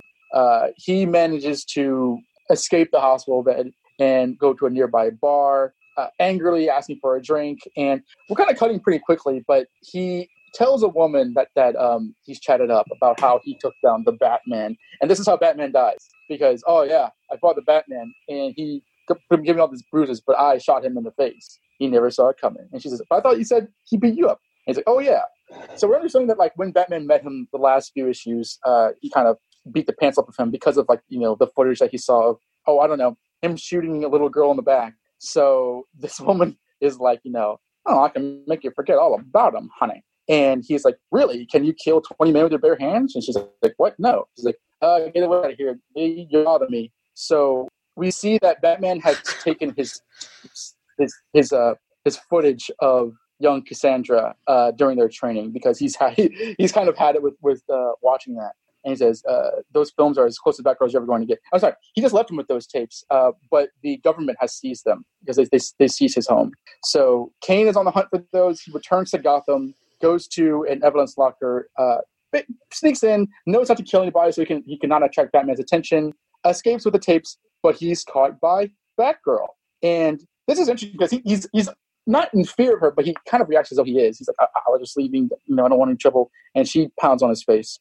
Once she understands what he is stealing, Kane is begging, like, please don't take them. They're all I've got. And we don't see Cassandra's wearing her mask, so we don't see her facial expression, although she does look rather angry. So she leaves him with his loot, and he apologizes, and he leaves. And the last thing is Batgirl saying bye after he's gone.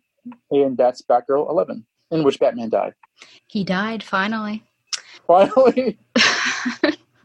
I'm just kidding. Maybe Huntress will be next. Yeah, well, just wait until I do. Well, no, never mind. I was going to say Bruce Wayne murder, but I guess not.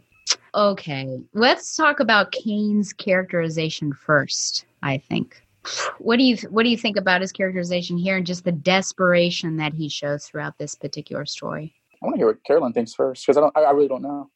Okay, I just want to say I did just look up Euskara. It is what the Basque language is called in the Basque region. So good job, DC. You didn't make up the name of a country like you usually do. Really? Exactly. So I take it back. My skepticism, I was wrong. I guess I'm more used to David Kane being like more in control and confident than, kind of how he is in the beginning part where he's going to get out of this hospital bed. So I guess that I'm assuming that's intentional so that when you see him looking kind of desperate with Cass, you're supposed to think, yes, he really does care about her in his own weird way. And he is a little afraid of her. He's afraid of being rejected by her. He's afraid of not having these tapes or whatever. So that's how I read it. Is that how you both read it? Yeah, because these early years of David Kane's depiction by Kelly Puckett, I really like because subsequent portrayals have shown him to be. It's kind of like how they did Shiva. Just like this one-dimensional villain, so she can fight. It's like, oh, like he'll say stuff like, "Oh, you were never important to me, and I trained 1 million kill children." But like here, he's a bad person, but he does genuinely care for Cassandra. I mean, in their shared first appearance, when she speaks, he cries. That scene that happens. So I buy all of this. His desperation, his anger, and his fear, and then kind of seeing her again. I think it's all really cool. I think that it's an interesting thing to take time out of an issue to kind of present that, because it implies that we'll be seeing him again, and it definitely kind of foreshadows more kind of spotlights on their relationship, because he's still out there and she's now Batgirl. So what might that mean for the future? To me, this all tracks. This is all definitely who he is. Yeah, I guess I was thrown off a bit. I thought, just like the Prophet, and his extremism, I just thought that this was extreme. I mean, going after those tapes as if that was the only thing, like water in a desert. And absolutely, the beginning, David Kane, but I'm just thinking back to other appearances I had seen with him, and clearly he's on the edge. He's a shell of a man, as they say. But it just seems like he really, really lost something. And I wondered, I guess maybe it tracks. I mean, I do totally see that he cares for Cassandra, but to this extent, it's like borderline. I mean, it freaks me out a bit, the way that it's almost like she's a possession. That's how it's presented for me anyways, that he's lost something and he can never get it back, but he's going to somehow hold on to some of these reminders of her. So it's interesting, but it's borderline creepy for me, at least in how I read it, just with how desperate he is. And then, that weird interaction with them, which was a bit of a disappointment because this is the first time that they've really seen each other, right, since No Man's Land. And so that was anticlimactic. I mean, you kind of want something more emotional to happen, and he just is shocked and then scurries away and she says goodbye. Thoughts on them finally meeting and how that was presented? Does that, track with what's been going on? I mean, I don't know. It might very well, because I've read these stories so over and over again, so I'm used to them. So I'm less inclined to perceive them in a more critical light. I mean, I don't think so. But when you say oh, it's the meeting of Cassandra and David Kane, you want more out of it. I don't know. Do I? I mean, because they didn't necessarily have a lot of beef. She didn't attack him the last time she saw him. I don't remember. I mean, she stopped him from killing Gordon, but I don't remember her hitting him. Where now she's Batgirl. He knows who she is, and she lets him go. But there's shame in his face, but she also doesn't she can't hate him either. I just find it to be very complicated and interesting. So I'm not necessarily I'm sure the solicit said the reunion of Batgirl and David Kane, sparks will fly, and it doesn't. But for what this issue gives us, I appreciate what this issue gives us, rather than me assigning it some sort of requisite storytelling, things to kind of match up. What it is fine. I don't know if I wanted a huge knockdown, drag out fight, because I think the emotion kind of carries this more so than a lot of action. I can see why they didn't do more between the two of them, because what would it have been? It either would have just been a longer fight, or what? I guess I'm not sure what else the conversation would have been, right? So I guess the length of it was appropriate. So you have the kind of the majority of the issue showing his, what a great fighter he is and how tough he is and whatever. But then when he sees her, all that is gone. All that toughness and all that fight is gone. I do, if I could say that I would have wanted one thing different, it's the bye. I think that often, not to take away the word bye, but I think very often with Cassandra, there's so much burden on the artist when she's not talking to show through body language what her emotions are. And I felt like with that bye, I couldn't quite tell. Okay.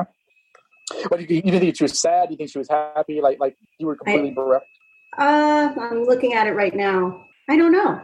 Because her face is totally blank, and she's sort of, her head and her hand are on the same plane.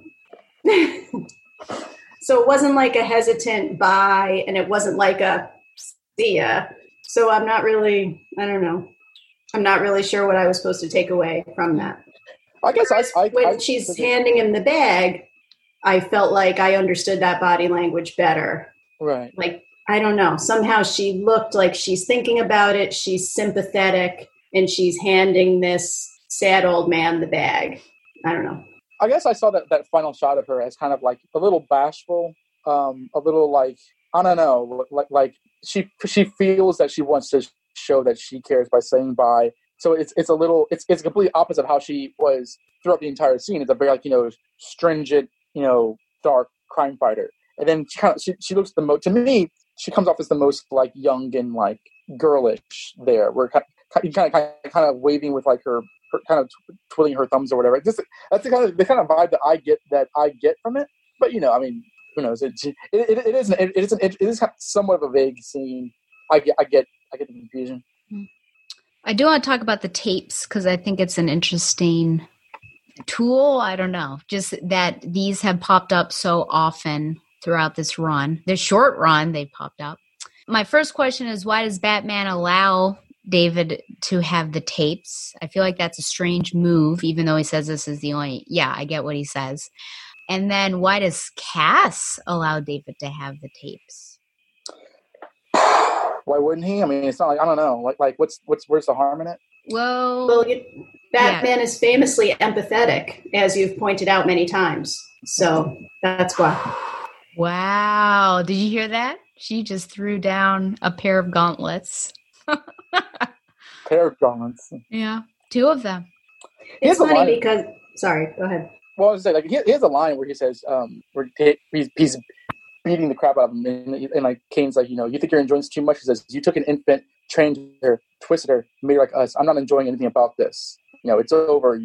I've been at you. The film's as close to Batgirl as you're ever going to get. Like, I don't know. It's like, it sounds like he understands Kane's affection for her as twisted as it is, so he leaves him that bit of humanity. But I mean, it depending from writer to writer whether that tracks or not. And well, then the next panel, he says, it's over, Kane. Your contacts, weapons, identities, they're gone. I'm leaving you your liquor and your tapes. Those films are as close to Batgirl as you'll ever get. So I guess it's a little empathy mixed in with, you're just going to sit in a room and watch these things and feel sorry for yourself, and I'm okay with that? Yeah. Well, I mean, is it either or? Is it like... No, it's both. Yeah.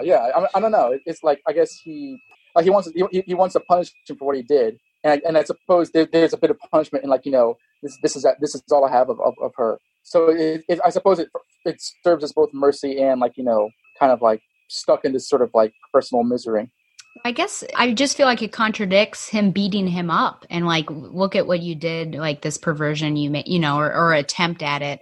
And here's the evidence of it. So the fact that he allows that to exist, I think is a problem because Cass she has grown out of that. She's a different person than that was, but now there's still a reminder of whom she was trained to be. And so that's why I don't understand why you would allow those tapes to exist. I don't know why Cass would look at it almost without any reaction or emotion, put it back and give him the sack when we know that she's had flashbacks and she's had trouble with that. So I feel like this whole tape thing is rather bizarre in how it's being used. I assume it's to show us the Bat family is better than David Kane with their mercy. Sure. But the question, I mean, and so the answer to your question is because the story demanded that the tapes not be destroyed. But of course they should have been destroyed. What is the purpose of them? Yeah. I suppose that like it's playing off of the idea that this character, like he's trying to have the readers get into his head. And if you can at least sympathize with the idea that he cares for this girl that he raised violently as he did, then you would kind of want him to kind of have that bit of comfort and solace in knowing that like he can kind of reflect back on, like, let's say the good old days and make you forget that he's a stone cold assassin killer. I guess it genuinely is having your cake and eating it too kind of thing that I never really put much of thought of into that until now, because the writing led me down the path of empathizing with him more than I would more often than not, or I probably should, given the context of like who he is and what he's done.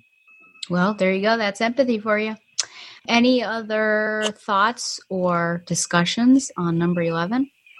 I think the whole bit about the tapes is a really good point, and it's a little bit muddied in terms of I don't know if you call it ethics or whatever. I will say at this late date, it doesn't bother me, so it doesn't necessarily affect my grade too much, but I do recognize it as a point. So I'll say that. I don't necessarily disagree, but I don't think that like it now becomes a problem for me in reading it.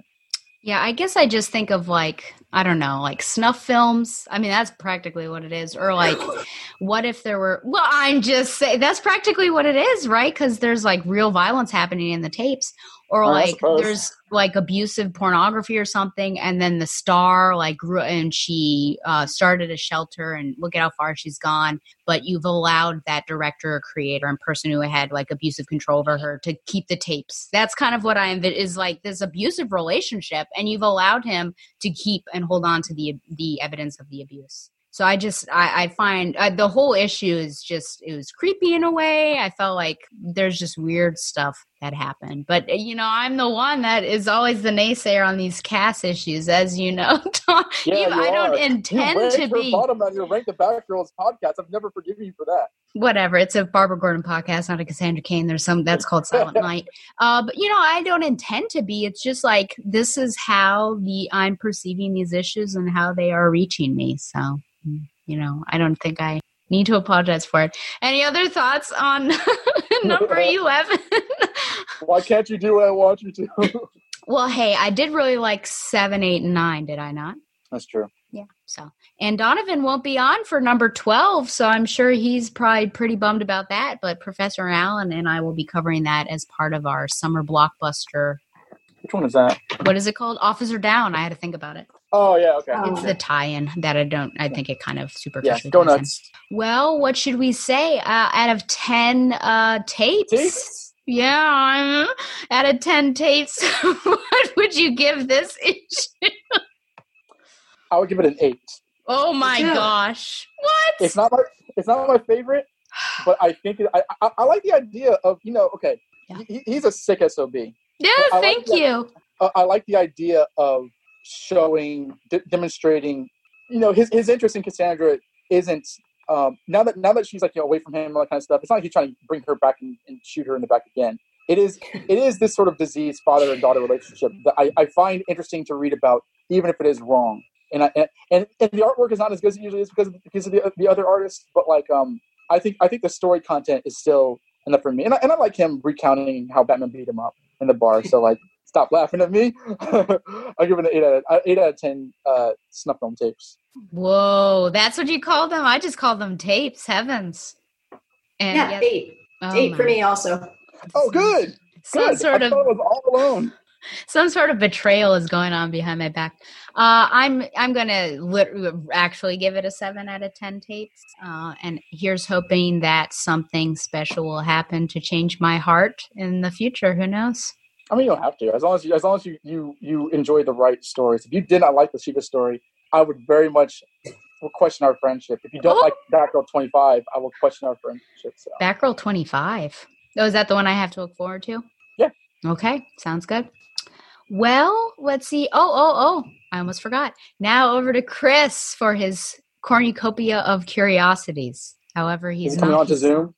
He is not. Could you imagine? I mean, my Zoom is already broken once. I don't need to break again. But that'll be in the podcast that you can actually, the audio one that you can listen to. That's like things starting to turn the corner. Thank you very much, Stella. Hello, Batfans. Welcome once again to the Chris's Cornucopia of Curiosity segment. Thank you very much for downloading. And as always, thank you for not fast-forwarding. My name is Chris, and I'm very glad to be with you. Today, I'm reviewing Batman Adventures number 31. And once again, unfortunately, there is no Night Watch segment for this episode. Batman Adventures number 31 was cover dated April 1995 and cover priced at $1.50. For this one, we have a creative team of Alan Grant as the writer, and Dev Madan was the penciler. Rick Burchett was the inker, and Glenn Murakami was the colorist. The Batman was created by Bob Kane with Bill Finger. This story was reprinted in the Batman Adventures trade paperback, Volume 4, and does appear to be available on the DC Comics app for $16.99 for the entire trade itself. However, not the individual issue. And our story today is entitled Anarchy.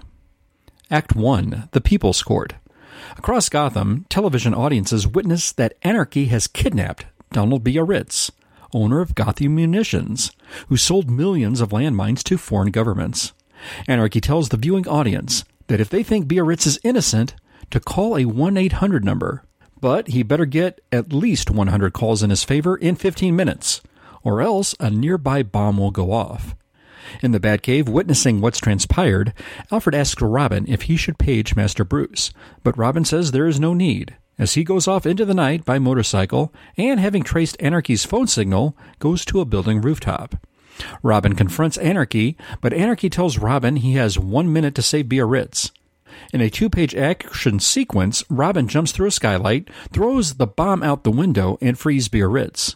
The bomb goes off, and it releases a banner that reads, "Weapons Kill." Act 2. Witness for the defense. At a Gotham orphanage charity dinner, Bruce Wayne provides a check for $1 million. Anarchy lobs a gas bomb into the room, and it fills with green smoke. Bruce leaves the banquet room and goes into a hall, but before he can change, he is shocked into unconsciousness from Anarchy's staff from behind. Bruce awakens and finds himself tied to a chair, being televised, along with 3 other men in the same predicament. But each of the 3 are accused of offenses, of pollution, aiding dictators, and taking advantage of workers. Since Anarchy has nothing on Bruce, he is told by Anarchy that he will defend the men on their accusations. Bruce then makes a compelling argument for each of them, with the adversity and tragedies they've all overcome. Anarchy says it's not enough, and the bombs will mark them all, and he departs, and he's confronted once again by Robin. Act 3. The Gentle Art of Philosophy. Robin and Anarchy skirmish while debating philosophy. Meanwhile, Bruce gets free from his ropes and takes a tablecloth and covers the bombs up as they go off, covering all the men with dye. Anarchy asks Robin what crimes he's committed, if it warrants all this violence. Robin punches him out, saying what he's done is enough. Bruce gives an okay gesture to Robin, and Robin swings off, wondering if Anarchy was right about a lot of things. The end. My notes, per an online source, in his battle with Robin, Anarchy refers to the phrase Vox Populi, Vox Dei, as justification for his terrorism. Robin attributes the quote to the Archbishop Walter Reynolds, but incorrectly suggests Reynolds' addendum was, quote, "But what if the people are mad?" unquote. The addendum was actually made by Alcuin of York, who lived centuries before Reynolds. It's fitting that Alan Grant wrote this. He co-created Anarchy with Norm Breyfogle. This was a fast-paced issue with peril and action right out of the gate. Madden does a great job with action sequences, but in some places, Anarchy's neck looks elongated, and in other places, well, it looks normal. Madden does do a good job of incorporating Robin's face over the 2nd and 3rd chapters, giving this a great nostalgic vibe. And while Batman fans may be disappointed that the Caped Crusader doesn't appear in this issue, this is a great showcase for Robin, showing off his smarts and fighting acumen. With that, I'm going to give Batman Adventures number 31 a well-earned 8 out of 10 bats. Listeners, don't forget you can also find Stella on the Required Reading podcast. Shout out to Carolyn Coca, Donovan, and the Irredeemable Shag. I'd like to give a shout out to my friends, the Sutherlands. Be sure to check out their fine family of podcasts over on the Rad Adventures Network. If you have any feedback for this segment or for the podcast, please head over to the Batman Universe website. And if you'd like to lend your support to the Batman Universe website, which has news, features, and a fine family of podcasts, follow the links to Patreon or by making a one-time donation with a link on the Batman Universe homepage. Thank you for your support. Listeners, you can also find me on the Professor Frenzy Show podcast, where my friend Jerry has some great upcoming projects. You can find us also with our Memory Minute Monday and Professor Frenzy's Bedtime Stories podcasts, as well as YouTube. And please do us a favor, check it out, and if you like what you see, click on the like and subscribe button. Thank you very much. Why are small-time Gotham hoods suddenly cosplaying as Napoleonic soldiers? Who are the 2 old men organizing LARPs with war reenactments with antiquated weapons? Will the next issue be Batman's Waterloo? Don't fail to listen to the next podcast where the answers to these war-torn, well-intentioned witticisms and whimsicals will be answered wistfully at the next whistle stop next time. Same Stella feed, same Stella site.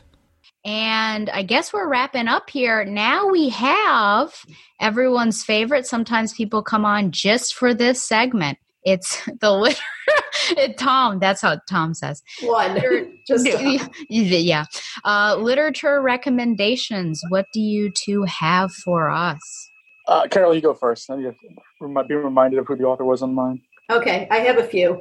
In terms of comics, I would recommend They Called Us Enemy, George Takei, co-writers Justin Eisinger and Stephen Scott, artist Harmony Becker, the short version, and I could go on about it forever, but the short version is it's about growing up Japanese American, and especially during the time of World War II in internment camps. George Takei being most famous as Sulu from Star Trek, but he's done a lot of other stuff as well.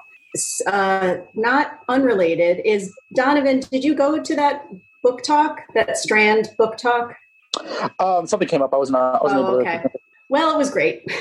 So the Strand Bookstore in New York City put on this panel for Asian Pacific American History Month called The Asian Pacific American Experience Through a Superhero Lens. It was moderated by Jean Lewin Yang, and the panelists were Sarah Kuhn, who wrote Shadow of Batgirl, and she was just as delightful on this book talk as you would assume she is by reading that awesome book. Artist Victoria Ying, who illustrated Shannon and Dean Hale's Diana, Princess of the Amazons, and Melissa De La Cruz, who wrote Gotham High.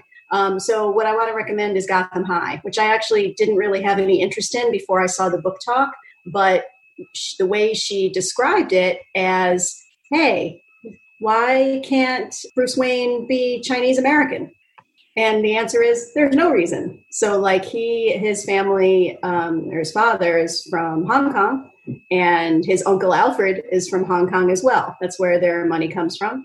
So it's him and Selena Kyle and Jack Napier, and appearances by others in high school. It's like a slice of life and a romance and a detective story. And I just didn't think it would be that interesting, and it was. It was very good. So I recommend that. Now, books without pictures.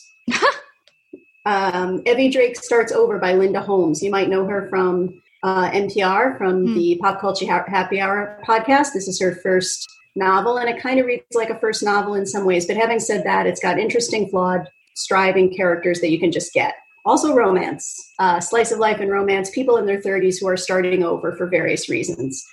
Second, Bowl Away by Elizabeth McCracken, which is a quirky New England town with quirky people, 3 generations of a family in a bowling alley. But of course, it's not really about bowling, it's about life. So it's funny, it has a big scope, and it has heart and all that stuff. And then nonfiction-wise, Wow, No Thank You by Samantha Irby, which is just as great as her previous book, We Are Never Meeting in Real Life. It's a collection of hilarious and poignant, but mostly hilarious essays about being 40 and writing and being an introvert and having trouble squeezing into your pants and step-parenting and having people mistake you for Roxane Gay all the time just because you're both Black female writers. So I would recommend both of her books. So 5 things. I hope that's okay. Oh, absolutely. I mean, I've got, half a dozen too. So yeah, we're okay. Fine. Don, how about you? Okay, so a couple of things. This is books. I actually been watching a lot of anime, but like these are things I've read. I was telling you about it. Mike Dark Vanessa by Kate Elizabeth Russell. This is a pick for my the book club I'm in Barnes & Noble. And I remember telling you, but like I wish I knew what this book was about before I started reading. Yeah, okay. Yeah. It must have been surprising then if you didn't. Oh, boy. This is one of those reads where I kind of hate read it because I hated what I was reading, but it was so well written. And I think it's a good book because of it. But it's about an affair between a 40-something professor and a 15-year-old girl, and it kind of goes back and forth between her as an adult and him being accused of other affairs and how she experienced that as she was coming up. It's kind of it's a hard read, but I think it's very realistic in how the psychology is presented. And I think that it's very thoughtful in how trauma can affect a person growing up in terms of like relationships they should not be in. So I rec that with a bit of a CW because it's pretty. It's pretty tough. I didn't love reading it, but it was one of those things where like I couldn't put it down. So I dig that. Less problematic, sort of. If you listen to a lot of Kinoue, you know that both Harry and I are big fans of the media franchise Ghost in the Shell. And the original manga by Masamune Shirow is notoriously dense and hard to understand, at least when it gets further into it. I actually sat down and read it. It actually wasn't that bad. I really enjoyed it. I read the entire 12 chapters of the original 1989 manga, and which you can find you can find in bookstores. It's Dark Horse translated it way back when, I think around the mid-90s, around the time that the animated film came out. For those you don't know, it takes place in the far-in future of 2029, where the world has been cyberized and there's a lot more technology and internet capabilities implemented in our everyday life. And the main character, the Major, is lead of a sort of black ops government, sort of secret public security team that kind of interacts in like political scandals and attempted assassination, that kind of stuff. It's a very like 90s cyberpunk kind of story, but it's really cool. And Masamune Shirow's ideas on philosophy and technology and the future of mankind are genuinely interesting as a comics creator. I found it to be very fun to read. And if you're up for it, I can recommend it. It's not the easiest thing to read, but if you've seen the animated film and you enjoy it, or if you've seen Standalone Complex, or you've been seeing the Scarlett Johansson movie, you'll be interested to know where this came from, because this is a very particular voice, which I think I would like to recommend because it's pretty unique, and you can find that in Dark Horse Comics. So yeah, I'd recommend those. Can I ask a question? So since it's kind of dense that way, would you recommend watching the movie first, or not the Scarlett Johansson? The other one. No, not that. That one sucked. But the 95 movie I would very much recommend, because when you're reading the manga, you can find what they took out of it. Like in the movie, it's the puppet master, and in the manga, it's the puppeteer. And the manga ultimately ends up where the movie does. And I think that had I not watched the movie and then later on Standalone Complex, I would not understand what's going on in the manga.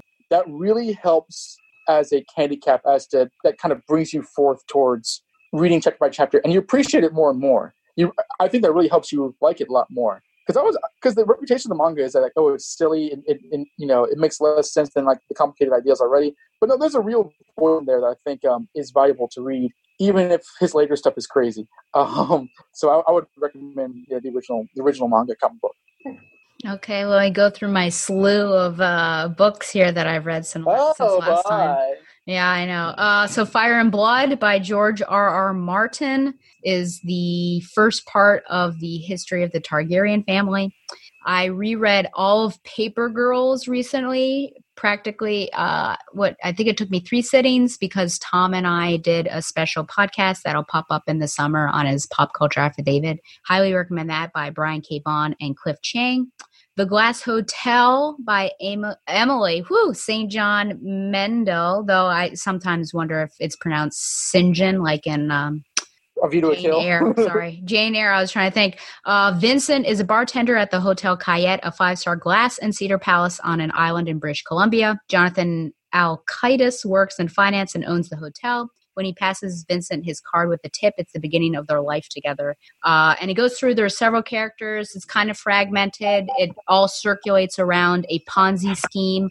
And if you have read Station 11, this is not Station 11, just be aware. But it is in continuity with Station 11, but I won't spoil that. I was also reading some Cloak and Dagger vintage stuff, which was fun. I read No Visible Bruises, where... What We Don't Know About Domestic Violence Can Kill Us by Rachel Louise Snyder. And, well, I like this because it was 2019, so she also brings into thought sort of the current political realm, and just like the people that are, in leadership, and so how that may have had an effect or have an effect, or, all that stuff. But I learned a great deal. I do recommend this. Obviously, it's not a light read. The Green Mile by Stephen King, which you can listen to an upcoming episode of Required Reading with Tom and Stella on this. It says, welcome to Cold Mountain Penitentiary, home to the depression-worn men of E-Block. Convicted killers each awaits his turn to walk the Green Mile, keeping a date with old Sparky, the electric chair. And this follows Paul Edgecombe and several other inmates, and then, of course, John Coffey. And then unfortunately, he falls into the magical Negro trope, but I won't spoil as to how he gets that. Yeah, oh darn indeed. In True Blood by Truman Capote, which actually follows or talks about the murders in 1959, the small town of Holcomb, Kansas. 4 members of the Clutter family were savagely murdered by blasts from a shotgun held a few inches from their faces. And he reconstructs the murder. He goes through the investigation and everything. And then finally, it was interesting, but it's called Weather by Jenny Ophil. And this was another fragmented one, even more so than I think The Glass Hotel. Lizzie Benson slid into her job as a librarian without a traditional degree, but this gives her a vantage point from which she practices her other calling. She is a fake shrink. For years, she has tended to her God-haunted mother and a recovering addict brother. They have both stabilized for the moment, but Lizzie has little chance to spend her new free time with husband and son before her old mentor, Sylvia Liller, makes a proposal. She becomes famous for her podcast, Hell and High Water, which is basically like the end of the world kind of stuff. And something popped up. Oh, it finished. Okay. I was so scared about that. But she answers different emails. It's interesting. That one, as well as the domestic violence book, I got because I follow Tegan and Sarah on Instagram, and those are both books that they had read. And I feel like, well, they're kind of like Megan Rapinoe's in the fact that they're making headway and having an impact, especially on the queer community and preventing suicides and things like that. So I like to read what other people are reading to see why they're reading it. But yeah, I would recommend all of those things. Kind of a dark, with the Targaryens and all of that, kind of a dark list. So I apologize about that. But, we can do. Good news. My library has opened up to the drive-through. So I think I might be able to get some actual paper copies, because boy, the Kindle, it wears on me. Carolyn, how about you? What is the library opening up, or what's opening up there? So this past Tuesday, we started phase 1 of reopening, which I guess means curbside pickup from retail, and I think construction, stuff like that. And then if we continue, going down all the markers, then on June 15th, maybe my library, and maybe you can go into retail stores. So not really sure yet, but probably the 15th. Okay. Don, you were in phase 1 before I was. Yeah. And in fact, my boss called me yesterday and saying that they're starting to open up a bit more. So I'll be working again next week. Is that good for you or not? Are you concerned about going back to work, or would you like to? They were kind of having the online curbside thing going. And I was like, don't forget about little Don. But at the same time, it's a little stressful because I got to try to make sure how things are at home. But at the same time, it's good to have income. But I also make sure that they honored my time off next weekend when I drive up to see a certain podcaster. So it's a mix of emotions. Ultimately, it's positive. I disagree with the whole, let's reopen the country when all the medical experts say please don't. But they said that we're going to kind of have it to where it was beforehand around early March, where still keeping the distance, social distancing and all that kind of stuff. We're going to open up more hours for the employees. So it's ultimately positive, but it's still kind of a mix of, it is what it is. Yeah. And you have a Republican governor, right? Oh my, yes. Yeah. Okay. It is what it is. No, the map is very clear who kind of felt pressure to reopen first and who did not. And you can see it by region, you can see it by racial composition, you can map it in various ways. Right. Well, I'm just happy that, we'll have an election, because I was thinking oh gosh, this is going to be we're going to extend emergency powers. It's going to be like Roman times where, we've got a dictator for 6 months until we get in. So I'm just happy we're opening a bit so that we can have an election. Who knows what'll happen, but at least we can get a choice. This has been a pleasure. There was only one hiccup, which I just, Zoom does this to me. I need to figure out why. But thank you for being in the inaugural visual video podcast. It was fun. It was good to see reactions. It was good to see when there was displeasure on Carolyn's face after, something I said. But of course, I like to, for lack of a better phrase, pimp you guys out, So where can people find you? Carolyn, your book is practically in the universe. That's true. My upcoming book, yes. Is supposed to be out in August. Wonder Woman and Captain Marvel. No, I changed the title again. Hold on. Wonder Woman and Captain Marvel: Militarism and Feminism in Comics and Film. Wow. So I should be getting page proofs in a couple weeks, and then I turn that around, and then it goes into production and stuff like that. So yeah, I'm looking forward to that being out. So look for that at your bookstore. No, it won't be in your bookstore, but the ebook will be pretty cheap, and I'll have color illustrations. So that's what you want to do. Other than that, if anybody wants to contact me, the best way is email. So that's coca@oldwestbury.edu. And sometimes I'm on the Talking Comics podcast if you wanted to hear me bloviate about other comics too. Good word. Yeah. I am still on Questions We Don't Have Answers. I still run Questions We Don't Have Answers. Yes, it won't be soon. As over my smoking corpse, it won't be. During the pandemic, Harry and I just listened to doing several commentaries on films we thought were fun to talk about.